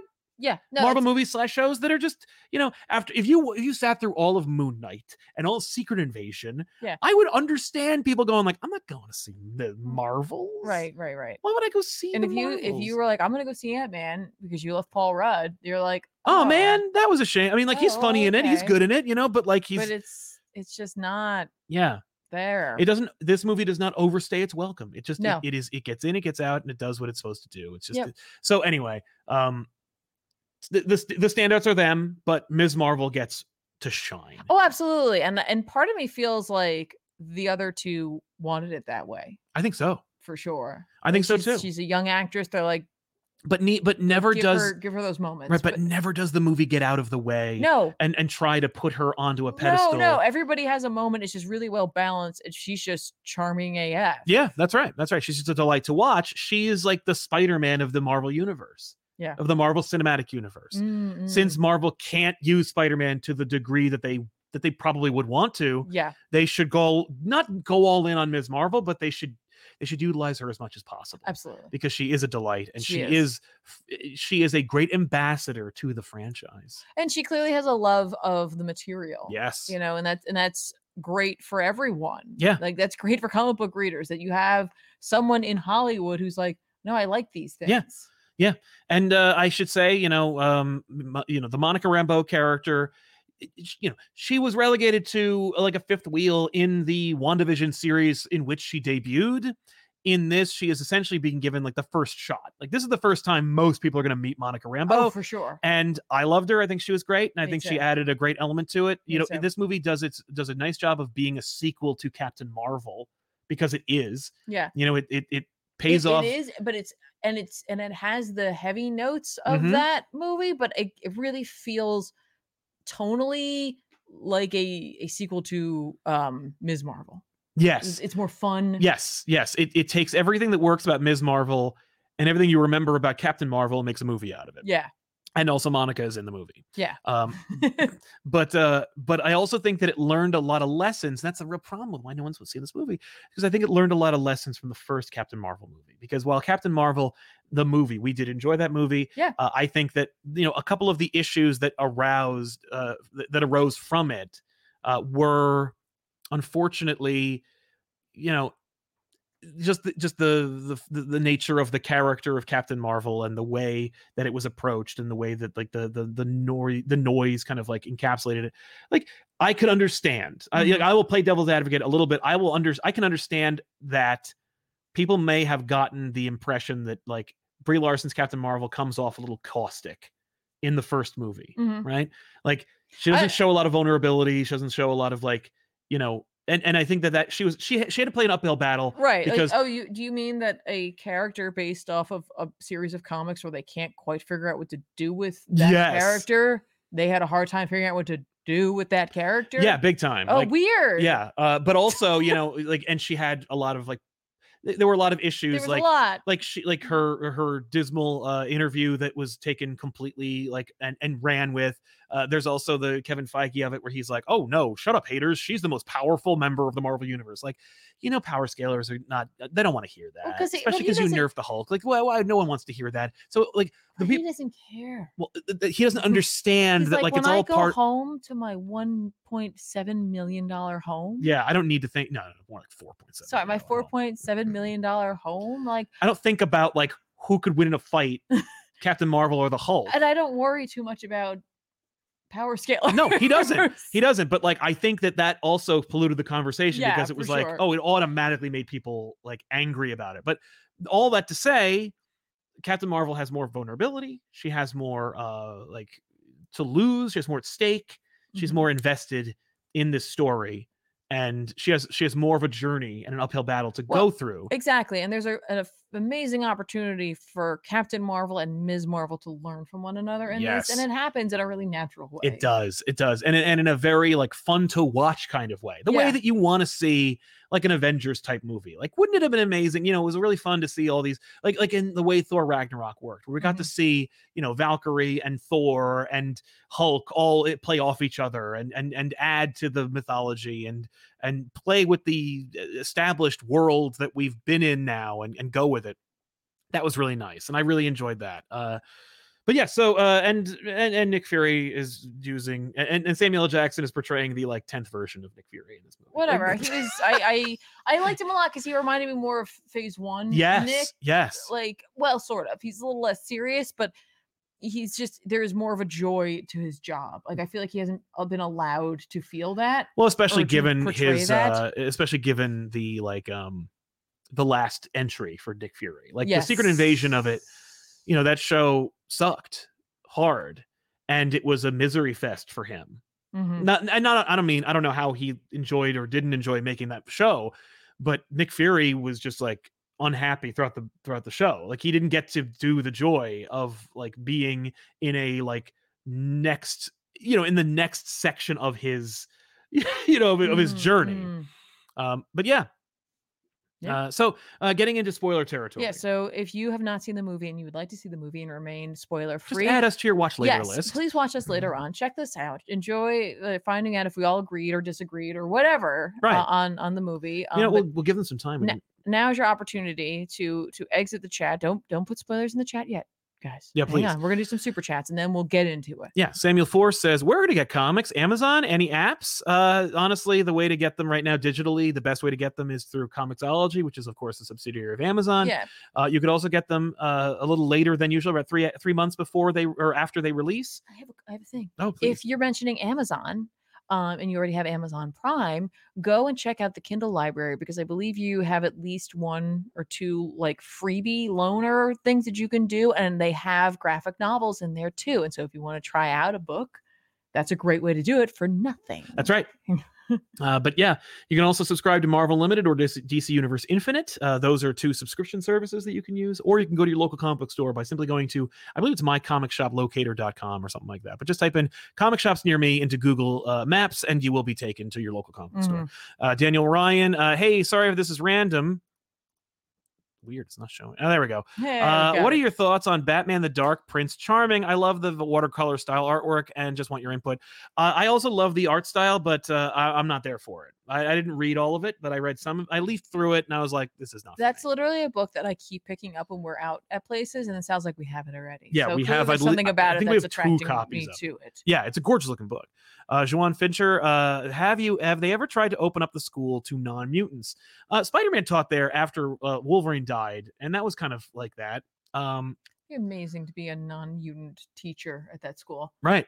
Like, hi, I'm here to teach you geography. Yeah. Because you have to know because you have to know this crap. Actually, that's funny. I had a very similar situation to that when I was an educator. I know. But yeah, thank you for your support, by the way. It was very generous. Spectacular. Like, I agree. I would read a 3-issue miniseries about. Yeah. Well, originally, before Moira was a mutant, she was also a member of the school. Like, there were a lot of different members. I mean, and Carol Danvers actually used to be like an unofficial member of the X-Men as well. They've had members. She gets a pass. She gets a big pass because the Avengers were, like, hey, you got sexually assaulted. Well, I was going to say babies. because Rogue, took her power. Yes. And left her in a coma. I think she gets to teach No, she didn't teach. She just she just Oh, fought with she them. gets to go. No, Okay. they just embraced her the way that the Avengers just Right. failed to do so. Lady Laserdisc, hi Tiff and Sal, 94% complete with Spider-Man 2, and I can't wait to finish it on Friday. I've been enjoying all my comic book pickups as usual. Hope you two are doing well. Thanks always. Thank you. Thanks I to think you, I'm man. like 30% through. Yeah, I think I'm like 90% Oh, I through. thought you 100%. No, Oh, I'm sorry. You want the PS5 back? eventually. Okay. I'm in no rush to finish it. Okay. Oh. Yeah. I liked it fine. He isn't. I don't know how it ends. Yeah. Whoa. Your boy Chips Ahoy. I thought Marvels was really okay. Script was begging for another pass. Kamala and Monica had no dynamic. I think they could have had an interesting one. Actually, I think they did have a really nice dynamic. We'll get into it though. But we'll get into that. I will say that in terms of passes, you know, the script seemed very. You know what? What it was nice. It was very simple. Like it felt like a very simple script. Although there were at least 2 moments where I was like, what happened? Like, how'd that happen? You know? And again, it was like, on one hand, I appreciate that you didn't explain it, but on the other hand, what? You know? We'll talk more about that in a minute. Yeah. But yeah, Girk Pectus, have you read Ennis' Secret Wars? Ennis' Secret Wars comic book. He had muscular Amazon women that you could think were there to die or look hot, but were unstoppable, terrifying, good subversion. No, I have not. I thought Marvels was pretty fun until they got to the singing planet, and then it was horrible. I was so bored and annoyed, and even Kamala couldn't save. Disagree hardcore. Yeah. Couldn't disagree with you anymore, actually, right now. Yeah. Matthew Macedo, thank you very much for your support and thank you for your generosity. I really feel Monica got shafted in this movie. I feel Monica and Carol should have switched roles at the end, and Monica became Captain Marvel. Also, Fantastic Four 13 Dinosaur Doom cover. Yes, Alex Ross drew the D-Rex on that cover. And it's dope. We'll talk more about that at the end. Okay. But I disagree. I think that it was, there's a big moment in the post-credits that gives, that we'll talk about. Yeah. That I think was I'm glad it was Monica's. Yeah. By the way, everybody, I super appreciate everybody being really chill with spoilers. Yeah. Super chats. You guys are being awesome. Yeah, you're being great. So yeah, let's talk about it. So spoilers. Yeah, This is it. This is your last warning. Last warning. The for next spoilers. words out of our mouths may be a massive spoiler or not. Who knows? But it's coming. Yeah. It's coming. Yeah, so yeah. Overall, I just enjoyed it. There was no point, I keep seeing it, and people are really insistent that it's like, they're just like, no, you don't understand how bad it is. I need to explain it to you, because if you didn't understand how bad it was, then like you must be like on the tape. If you have to explain to me that hard why it's bad, then I think you didn't. That's just a problem you have. Yeah. Like if that's really what it is, that you feel that passionately that like everyone has to agree with just you. Put it in your live journal, pal. Yeah, like it just feels less of an opinion and more like a way of life for you. Yeah. So yeah, there's no helping. Be more chill. Right. But yeah, as far I'll address the controversy people are mentioning, the singing planet. That's a controversy? Yeah, people were like, well, at least 3 people in the chat were like, it was the point of no return. It was the worst thing I've ever seen. It was so cringe. I literally turned inside out. And I'm like, was it? Like, really? That at that point, you don't mind when Thor did a full split and held 2 like motorcycles at bay while also doing like, he was basically becoming the Mask in that movie, but this was the point of no return, where they go to an alien planet that doesn't matter, that's gonna die, and then one character sings. It's not like there was a huge musical number in which Kamala, Monica, and and Carol do a choreographed song and dance number. Even if they did, that happened in Clerks 2, right?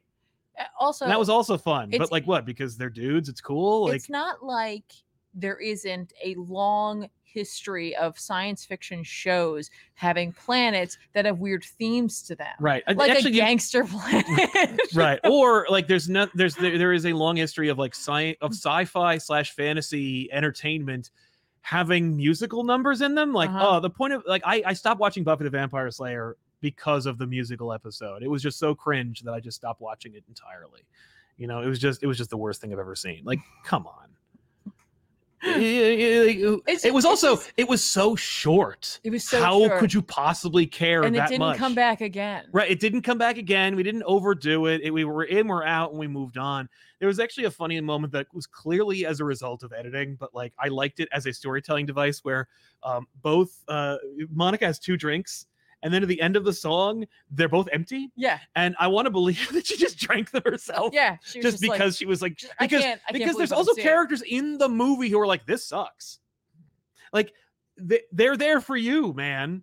Yeah. But anyway, yeah. No, also, Peacemaker's literally Peacemaker opened. Thank you very much, Patty, for like Peacemaker opens with a musical number the entire show, every single episode, but that's and John no one skipped Cena. it. Right? He's the manliest man in the world. And it's totally cool. No, it has nothing to do with being masculine. It's just cringe, okay? It's just when Marvel does it, it's cringe. And when DC does it, it's baller. It's just, you know what it is? It's weird because it's just such a blip in the movie. Right? It's a moment that I almost that might not have made it in the review. And then like within like 5 to 10 minutes after that, there's a big fight. Right, and then everyone dies. Like, what do you like? Who cares? And that's the problem. Is like you got to cut through all that noise in order to get to like an actual like thing you're watching. You know, my egregious part was I couldn't for the life of me remember why the Saber ship needed to be evacuated. Like I'm watching the same movie you are, and I'm like, there's a fire thing, Okay, and I'm like, what? And then it turns out it's because of the sun and the jump point. Yeah, I knew it was because of the jump point, and admittedly, we saw it in our Dolby theater, and I think our Dolby theater isn't quite as well calibrated as it used to be. You know, because I've noted that our theater kind of sucks. It does, but like I noted that sometimes like the dialogue just didn't feel like it was mixed properly. Yeah, there was also like a guy like making all kinds of noises nearby. Yeah, there was one dude that just went. He was that dude. No, yeah, I won't. No, it's fine. Like, he was just totally, like, no, but it was just fine. Like but like I felt like that was less a fault of the movie and more a fault of we've had similar experiences there. Like I feel like Venom 2 I think had a similar issue. Venom 2, yeah, it was impossible. Like it was Venom 2 was just too loud. It was just poorly and it was badly mixed. I couldn't hear dialogue. But I think that had to do with our theater experience. So like I think some of the dialogue lines got dropped a little bit. But regardless, I did figure that out while we were watching. I was like, oh, it's clearly. I was really worried, by the way. Somebody mentioned the jump point technology that's like a carryover from like, it was in Guardians. It was in, I think it was established in either Guardians 2. Yeah, Guardians 2 it's established. And then it's like used in Infinity War and Endgame. I was really worried they were going to break it. You know, when like the thing breaks, I was like, oh, Jesus. Right. Like this, because one major criticism I have with the MCU is that like they keep breaking shit and taking it away. Yeah. Like S.H.I.E.L.D. or Hydra or like certain technologies or certain characters. They're just like, instead of putting it over there and just saving it for a rainy day, we have to kill it. Got to kill it, make it never happen. Villains. And I was really worried that the jump point was going to be one of those things. They're like, no, it's too unbelievable that they could jump point for WWE. Like, what are you doing? No, but it was just a MacGuffin. But yeah, it was nice. So yeah. So that was one of my I was like, what the hell? Like, and then I'm like, this is our B plot. This is our like, we need to deal with them. Yeah. I didn't realize that the people who were working on the satellite were Asgardians. That's why that guy was like $300 or 300 years old. Like so much percent. Right? Yes. Yeah, I didn't either. I was like, oh, duh. Because they're spacefaring people, like they know. Yes. Yeah. Oh, I love that. Yeah. That was a great moment though. Yeah. Where he's like, I'm 325 years old. Oh, you're the same age. Yeah, so like funny. Huge shout out to the rest of the cast from the Ms. Marvel show. Yes, her family. I think the dad got recast. No, I think he did. No, I think it's the same guy. I'd heard that there was some controversy with like the dad really? from the season of Ms. Marvel. You have to correct me in the chat. I don't know, but her mom is incredible. Oh no, she's wonderful. Yeah, Zenobia. Yeah, Shroff. Yeah, she's incredible. Yep. Sagar Shaikh. I apologize literally to everybody because I'm just really bad at pronouncing names. They're just like her brother, incredible. Yep. So incredible. Yeah. No, it is the same dude. Thank you. Okay, great. It is. Thank you. I'm pretty sure it's the same guy. Damn it, Hassan. He told me that the other guy got whatever. Anyway, no, but moving on. He's great. He's great. No, everybody was great and delightful. I really loved giving Fury a foil like that. Yeah. Like throwing him into like, you have to deal with a family now. Like now you're not just dealing with Avengers. Right. Or like Spider-Man. Mm-hmm. Which he doesn't even meet. He's never met Spider-Man. But regardless. But but you have to deal with her family. Yes. And like her safety is important to them. Right. Like, they're gonna take you to task. Also, you're in space with them. Yeah. You know, just I really like that dynamic of keeping them in. Clearly they recognize the strength of their casting. Mm-hmm. And it didn't have a lot to do, Right. but what they did have to do, they kind of stole the show at times. They did. Yeah, no, I loved it. You really liked Fury's bit of business that he had. Yeah, okay, so like I am convinced, and maybe there's something about it, and I really hope there's some sort of behind the scenes. I am convinced that Samuel L. Jackson was like, if we're gonna have cats on set, I will be holding one every time. Yes. Like if there is if I see a cat, I need to be able to hold it. I'm holding the cat. That's happening. Yes. Right? Because there is a moment near the final encounter. Yeah. Where her family is going like, hey, like we know you have to go do this. This really powerful moment between Kamala and her mother. If you had watched the show, like the history there, but even if you didn't, you feel this, like her letting her daughter go, her letting her daughter grow up and knowing the role that she has. Freaking amazing. Right. Yeah. And in the background, all I can see is Nick Fury holding a kitten. Yeah. And just like petting it. Right. And I'm like, what are you doing, Sam? Right. He's like, I checked out. I'm sorry. I am here for these cats. And I love it. I love that element of Nick Fury's character that he's like, and I love cats. Right. And if even there's if they're kittens, not cats, I don't care. Right. And if they're kittens, I'm gonna want to hold one. Yeah. Like, can we? I'm thinking in this scene we're gonna need at least 2 kittens. Right. And they're like, and Nick Fury has to be holding. Right. And you can imagine them being like, Nick, Sam. Most of them are gonna be CG cats. Like we're not gonna. They're not. But gonna be I'm on feeling set. like on set. Well, like I'm not really gonna be in the scene unless there's a real kitten in my hands at all times. And I feel like that's the only way I can get the character. All right, we can get a couple of them. But delightful, that whole sequence. So now you can talk about the Flurkin sequence, which I was like, once they establish it in the fight scene at Kamala's house, that Flurkins can eat people and then regurgitate them, and they're fine. And then like the setup of of Goose being pregnant. Yep. And tribbling the satellite. Yeah, and I was like, I had missed any sort of information that there was going to be kittens in this. Yeah. Like I saw one trailer. I don't remember that sequence. So we're watching this. I'm like, oh my God, that's going to be the post-credit scene. Right. Is that she had kittens. Right. I'm so excited for this. Mm-hmm. And the movie's like leading up. And then I'm like, oh my God, is this happening? Mm-hmm. Is this happening? So when they get back and the plan is that they have to get everyone off the ship, they have X amount of life pods. Right. Essentially. It's like the Titanic. Yep. How are we going to do this? Like, what did you do? But I think it's just that there was a broken thing or whatever. And Ms. Marvel or Captain Marvel shows up. She sees one of the kittens eat a person, and she's like trying to discipline them, to make them like let him go. Come on. Yeah. And Nick's like, "What are you doing?" Right. Explains the plan, and she's like, "So you're hurting cats?" Yeah. That whole thing, like that. The plan is the kittens are gonna go and consume people because we can fit more cats. You can fit more kittens in an escape pod than you can people. Yeah. Brilliant plan, by the way. I know, Brilliant use of the Flurkins. But then to literally play memory from cats. Yeah. Like I think I laughed the loudest in the theater. I was like, wow, this is the best use of the song Cats in a movie ever. Yes. Knowing full well that there is a movie called Cats that has that song. But like slowing them, like just kittens running, and like, you know what? That is exactly what having Iman Vellani in your movie allows you to do, because you have a movie with a character that has this joy and you get to have these moments, right?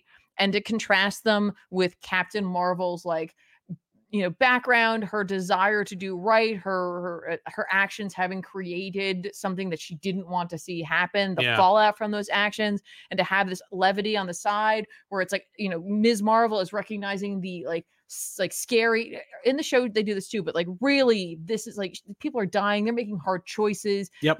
Her getting that like understanding of what it means to be a hero, and Captain Marvel seeing this hope and this light. And so to have this sequence really just like, I'm like, no, this makes total sense. Yeah. Because it encapsulates the rest of the sensation of the film. And thematically, like having or synergistically having like a character, like the place that Captain Marvel is in this movie, where she has earned this title of the Annihilator. She's like, her adoptive home has rejected her. She has doomed it to destruction. Yep. She feels like she is not hopeful.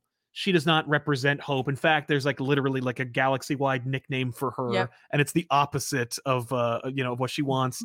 And then to see this like totemic example, this of a young person who's taken on her identity basically, or her ideals, and sees only the good, it's a really like powerful message, and it really works for like it informs Ms. Marvel's character, but it also helps to like push Captain Marvel to grow into the person that she doesn't believe she could Mhm. be anymore. Like there's a lot of really cool stuff in there. Yeah. I'm like, wow, Yeah. that's really nice. And it again, without any character being like, you're the person that represents what I could be, or I didn't think that anyone could ever believe in me again. There's no moment like that because we have it in the movie, in like intrinsically in the DNA of the flick we're watching. Yeah, no, and Like, yeah, but that's why like the Flurkin kitten scene right. really, really works for me because it's just it matches the Yeah, tone. there's no Where it's like scene. they're in a dire situation and this adorable it's like solution is chasing after you. Right. And you have like the announcement being like, dude,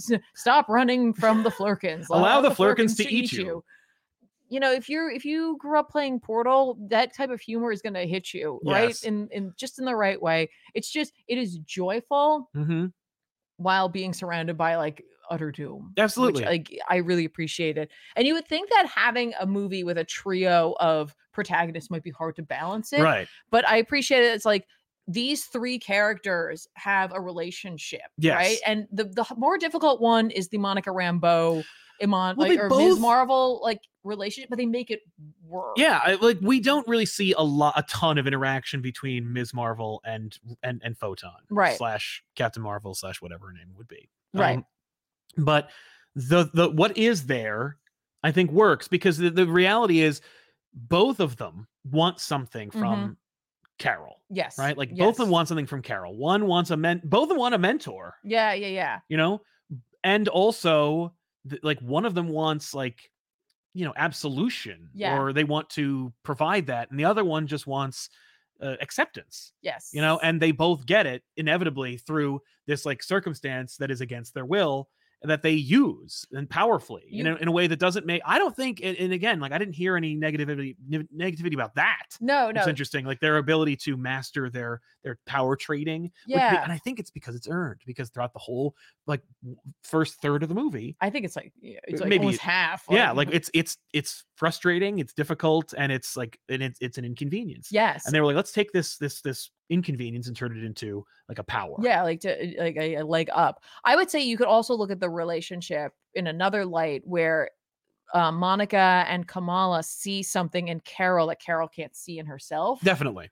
And it's up, like they help to draw that out. Like they helped her to realize that yes, maybe she has failed, or maybe her actions didn't create what she wanted to, but that happens to a lot of people. Mm-hmm. And that doesn't mean that you hide and abandon them. Right. Let people help you, let your family in. And Yeah. I was like, that's just really cool. Kamala obviously comes from a very strong family unit. We see that evident. Monica doesn't have any family at all. Right. And so they both have these like just different backgrounds that are coming at Carol, and Carol's kind of like, I just like being alone with my cat because the cat can't judge me. Exactly. Even though we all know that Flurkins, they are. Exactly. Bionic Kasai says, so happy that you like the movie. I love it, and the hate has been really bumming me out. Really hope you both like it. I'm glad you did. I've read a bit of the hate because I was like, I wanted to just know what was out there. Mm-hmm. And everyone has a right to their exactly. I'm not going to dismiss out of hand things. people's criticisms of a movie, especially one that like is not like, this ain't Shakespeare. No. It's not even Iron Man. And no one's pretending that it is. I'm not saying for what this movie is, I really enjoyed exactly it, the same way. Like Far From Home. Yeah. It's not a Spider-Man movie I wanted. Right. But the movie that they made is effective and capable. Like it is the movie they wanted to make, and it features Spider-Man. I enjoyed it, and I had to divorce myself from my expectations, because clearly everybody's expectations is to just have Spider-Man 2 every day. But it wasn't what I wanted. Yes. But it was still a movie that managed to succeed in its execution. This is one of those things too. But again, I didn't ask for a Marvels movie, so it was like I just got to enjoy it as it was. Yeah. I had no preconceived expectations, and I think another part of it is that people had expectations for Marvel, and this is the next one.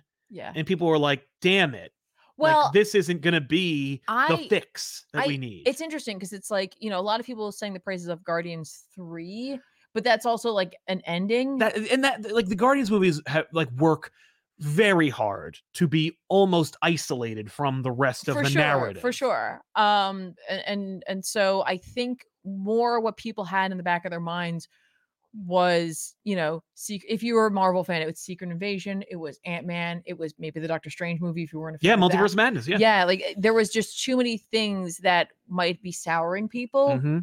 And this movie isn't trying to like set up a Kang. It's not trying to, further whatever the next like leg of the phase has. Or redeem some like mistake that people might have like perceived the Marvel made. There is like a moment at the very end that's like, hints at something they might be doing. But the overall movie is just 3 characters coming together who all have a link in comics. Yeah.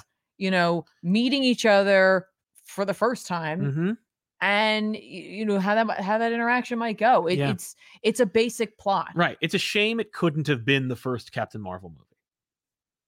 I think that people would have really accepted this if this was, but it wouldn't work because it is a sequel. Yeah, you needed to know who Ms. Marvel is in some way. You need to have already established Captain Marvel first. Yep, for sure.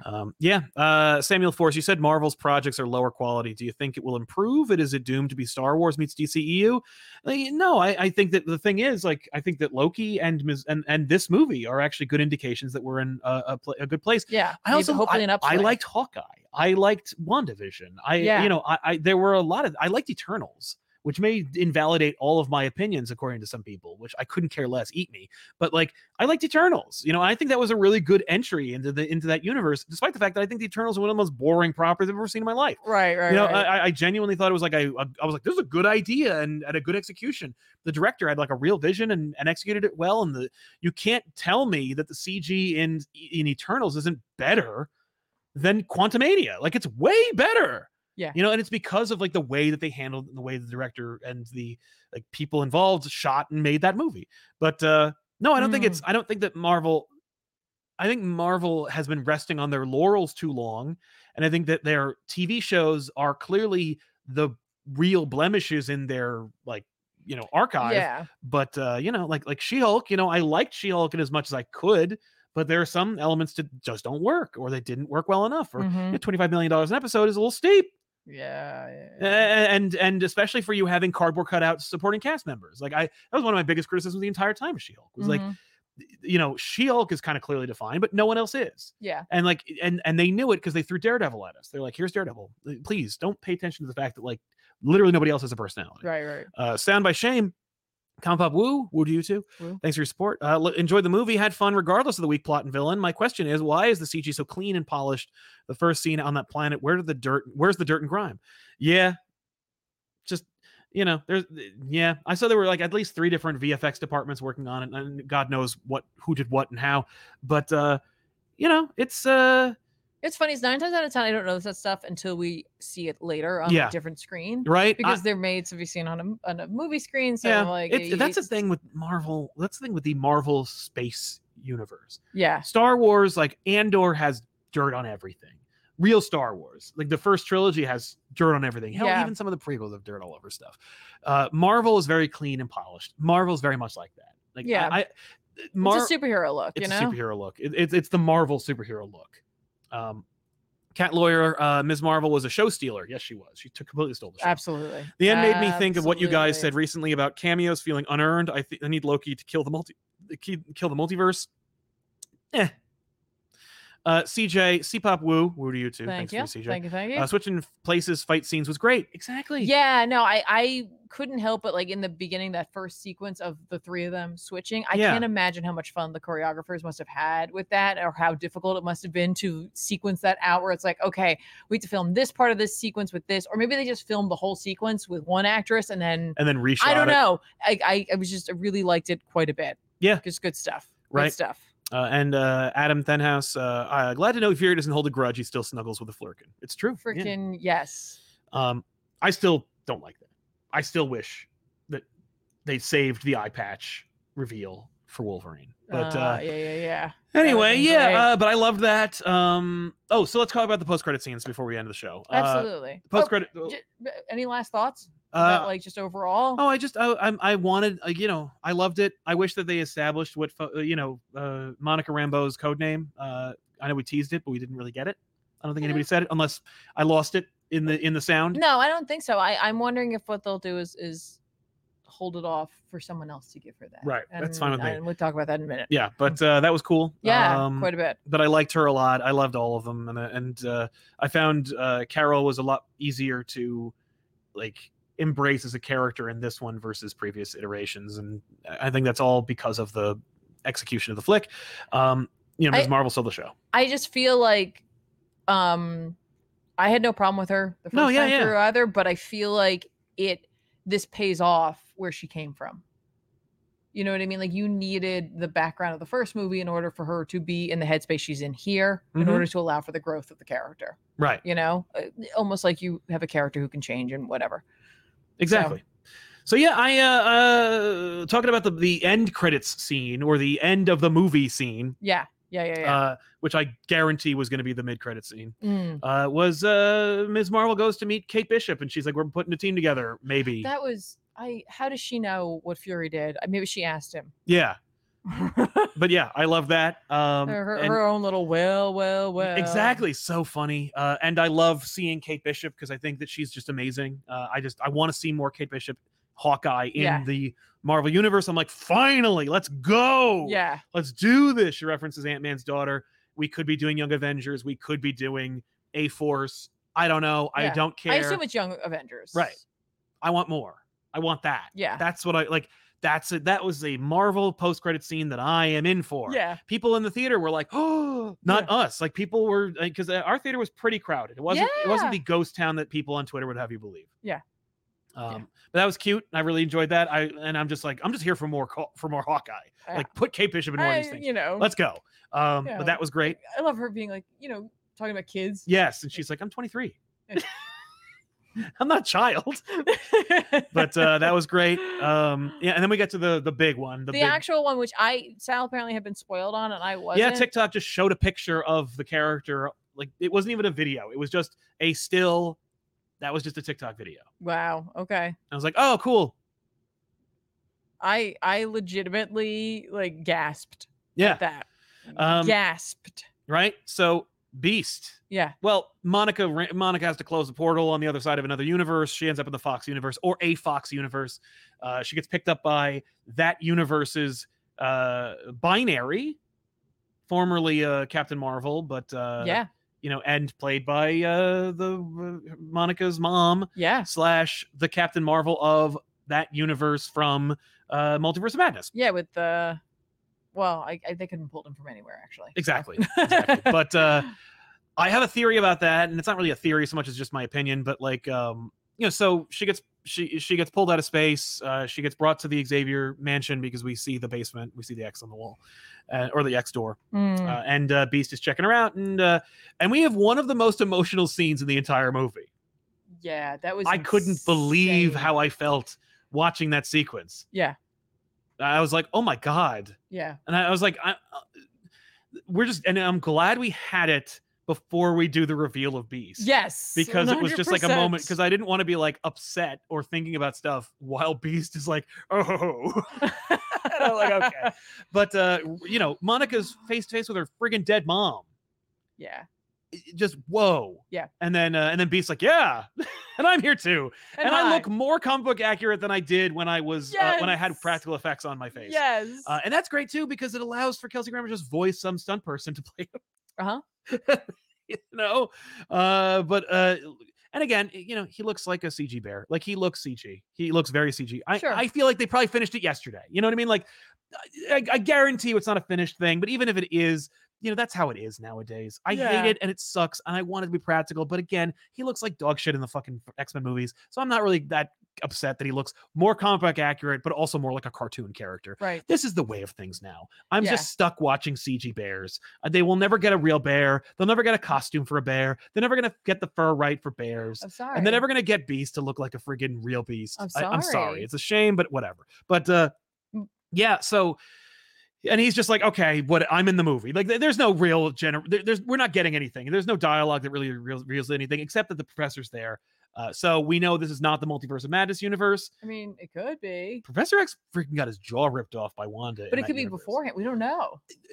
That universe is dead. Yeah, it's true. That universe is over. No, the way I look at it, I think that the way they're going to try to do this is that if we are building to Incursions and we're building to the Secret Wars, Mhm. there's going to be 2 universes left, and the 2 universes are going to be the Fox universe and the Marvel Cinematic Universe. Yeah. And the Fox universe will have basically all the other characters from any ancillary things, like Ben Affleck Daredevil, Right. or Tobey Maguire Spider-Man. Although Yeah. I think Tobey Maguire Spider-Man is going to be like the exception, where it's like the Spider-Verse is separate from the Marvel Foxiverse. Right. But I think that the way they're looking at it, and the way that I'm looking at it, is that like it's essentially they're treating it like when the Marvel Cinematic Universe started, it was Iron Man. And as they moved forward, they added more characters and the universe got expansive and more revealed about like that universe and all the crap in it. And all the characters and all the like expansive stuff. The Foxverse did the same thing. That like even though the Fox universe stopped making movies, the universe kept expanding. So like Binary did appear in that universe if the universe kept going forward. Like there are Shi'ar in that universe. There are Sentinels in that universe. Like it did it marveled the same way that the MCU did. And we just didn't see it. Right. So like Beast looks like real Beast now. And like Professor X, maybe it's James McAvoy in a bald cap.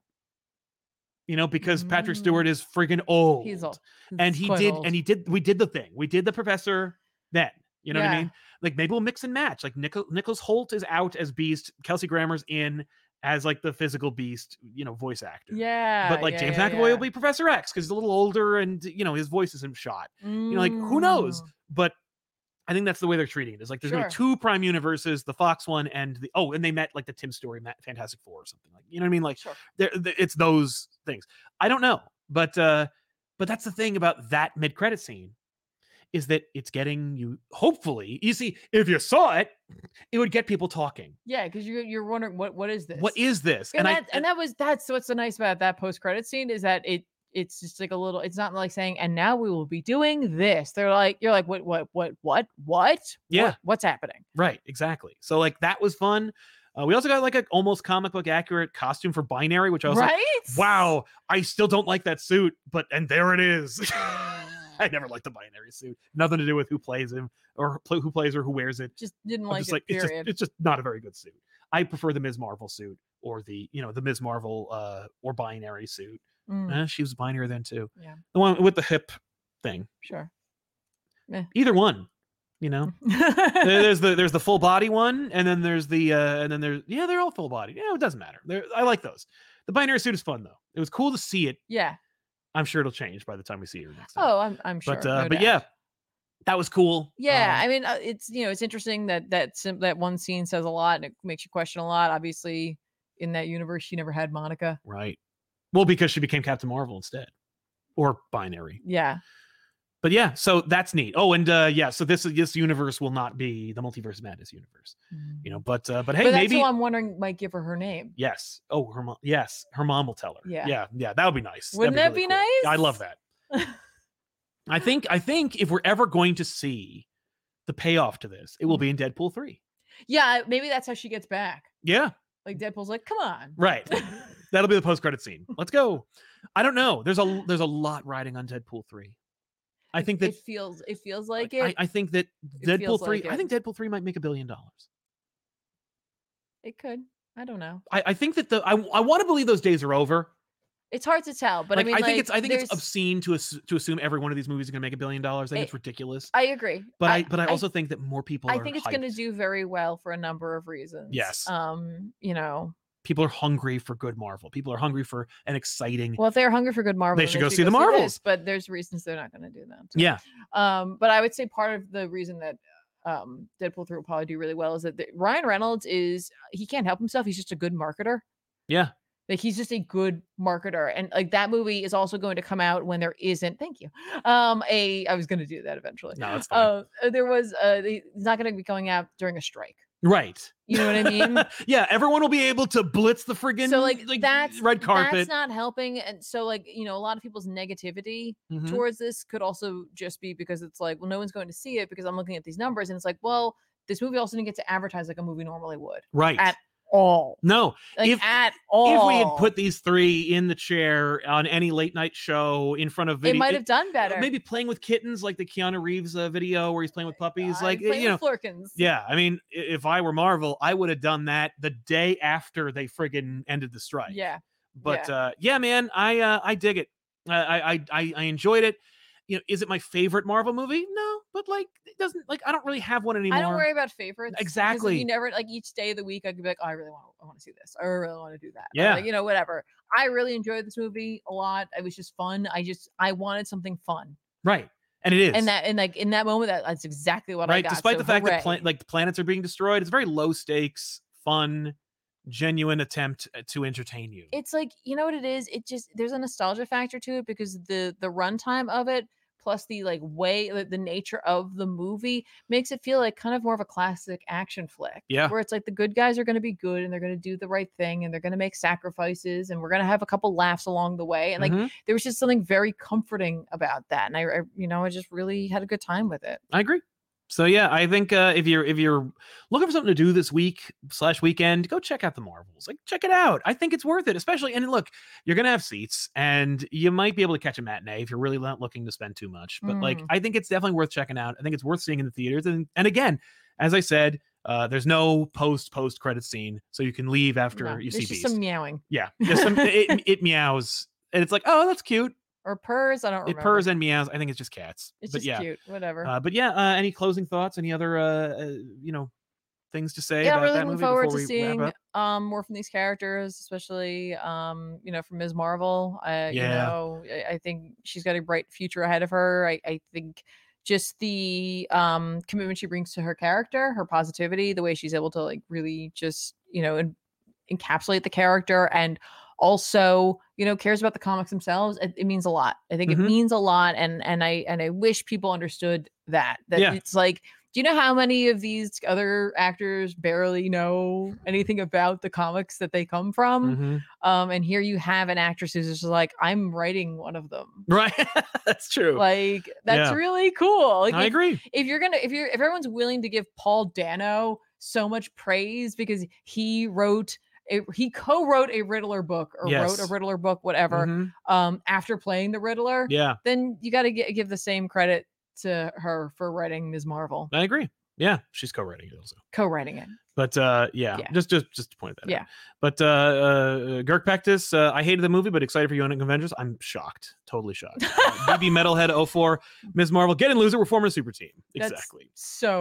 That is what this book is, that movie is. Holdzilla, glad you enjoyed the movie. Now I'm excited to watch it myself. I don't mind spoilers. Always better to enjoy something than to stew in pessimistic bile. Agree. Can't argue with that. Thank you very much. Myself. Rivy, my first thought was, I wonder if this beast is an evil monster too. I think there couldn't possibly be a worse beast than the one that's being currently established in the actual main universe of Marvel. Sound by Shane, thanks for your support. We appreciate it. And Dex Baker, I was already planning to see this eventually, but you sold the movie to me. Here's your check from Disney. Exactly. Oh, thank you very much. But let me know what you think, by the way, Dex. If you end up watching this movie because you saw this review, let us know in the comments down below or in the chat for the next episode, which will be this Monday. Yeah. Around 5:30 p.m. Eastern Standard Time, between 5 and 6. Oh, we are? Oh, was it? Okay. No, oh, that's right. No, we might. We probably not. No, but, we might. We should. Well, put it in the comments down below and let us know what you think about, whether we were right or not. Yeah. And again, just go. It's just action. It's fun. Yeah. Just go in, hoping to have some fun. Let's recommend some comics that are coming out this week that we need to check out. On our comic book review show. Exactly. Crazy. Batman and Robin 3 is coming out. You got to check that out. If you're interested in D-Rex, Fantastic Four 13 is also there. Immortal Thor 4. It's a good read. It's ridiculous. Al Ewing. Why not check that out? Blade 5. If you were ever wondering about Blade, read the last 4 issues of Blade and get back on the horse. Spirit Spider-Man #1 is coming out, which would be cool to see. I read that like preview book, and we'll see how this fares as well. Let's see. Alien 1 is coming out. There's another Alien reboot coming out from, of course, 20th Century Comics or whatever the hell. Tom King has a super sad book from Boom Studios called Animal Pound. I'm not reading that. No, it's Animal Farm, but in a animal shelter. I'm just not reading. So it'll be super miserable and depressing. No, I'm sure it's great, but no, I can't do that, man. And I got a lot. Yeah. And I believe that's it from me, but we'll see what Tiffany has to say. Okay, let's. I barely could look at them as you were like flying past them. Ghost Rider number 20 will be coming out, so I'm gonna Hey. definitely be grabbing that.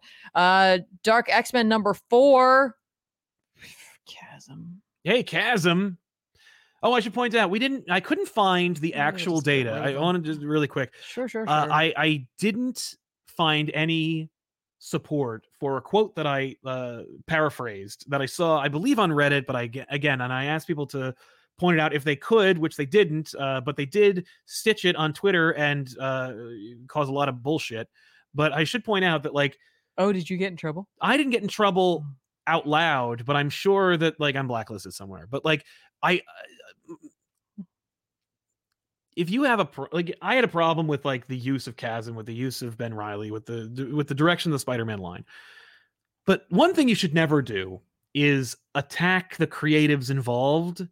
You can be mad. You can go on r/Spider-Man and complain with the rest of them, or you could go on r/comic books and make a friggin' like stink about that, or go on Twitter and complain endlessly. But, like, or make your own podcast where you can, try to monetize it. But, like, don't tweet at, send letters to, or vaguely threaten anyone involved in any regard for any reason, but especially in this context where, like, people whose names are out there because they want credit for the work they're doing are being used by people who don't understand the difference between fiction and reality. You don't say things like, I'm going to blow up an office on Twitter without repercussions. You don't say things like, I'm going to kill so-and-so without repercussions, or at least without, like, the context of, I'm creating fear and I'm instilling terror and I'm, like, freaking people out, or even if people understand where they, like, where, that it's a vague, fake, hyperbolic threat. You don't get to decide whether that's true or not. You don't get to decide how people are going to interpret your insane ramblings or, like, or non, meaning threats. So keep that shit to yourself. All right? And don't do that. And especially don't do it subtweeting me. Oh, yeah. Don't use me as some kind of a mouthpiece for your insanity. And keep that shit to yourself. It's just like, I don't mind when moments, I'll stand by what I say, but don't take moments from the show and put it on Twitter and then go, like, this is a thing that makes me want to kill someone. That is sick. And you genuinely need help. And I don't believe that you should be hurt or punished for your actions. I think you need to get serious mental help if you think that's an appropriate response to what happens to a fictional character you have no actual viable stake in, for a comic book you probably don't even buy. So anyway, what else is coming out? Hexagon Bridge number 3 is coming out. This is Richard Blake, art and writing on that one. Love this book a lot. I know. I didn't realize this was an ongoing series, and I did not get a chance to read the first one, but I own it. But I just want to point out, if you read Capwolf and the Howling Commandos, there's a second issue. What?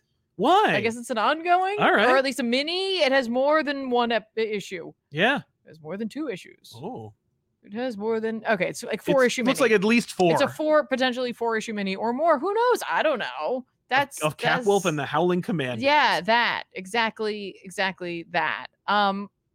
There's a whole bunch of, like, indie books that are coming out that I might want to check out, but I want to give a shout out to one of them in particular. Please do. I have to go to a comic book store and get a copy of this. 100%. It needs to happen. Did you mention Spine Tingling Spider-Man? I did not. Oh, is that coming out? Where is that? Spine Tingling Spider-Man number 2 is coming out. Frickin' Saladin Ahmed, Juan Ferreira on art. Man, this book took a hard left in the last issue. Yes, it did. And I am here for it. I'm very excited for that. I also want to give a shout out. Just checking this out.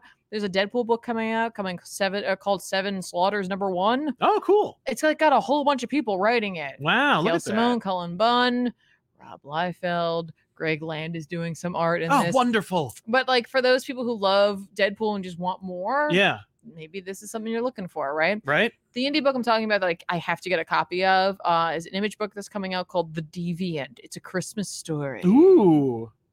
By James Tynion IV. As snow falls over Milwaukee in 1972, a bloodstained Santa Claus commits unimaginable atrocities. I'm like, yeah. Okay.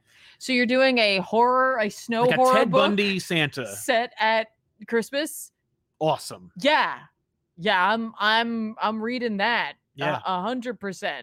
So yeah, I'm Sweet. sure it'd be creepy and horrible. I love the first cover. The cover of that first issue it is fire. Yeah. It's incredible. So right? I'm gonna need that. Totally. Hopefully that's good. I'll put it on the list. Yeah.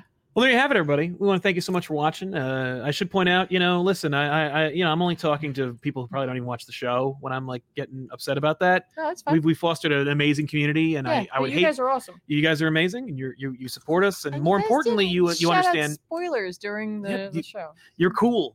We've created a really amazing community. You guys are amazing and thoughtful and intelligent and passionate and emotional, and it's wonderful. It's a joy to do this job.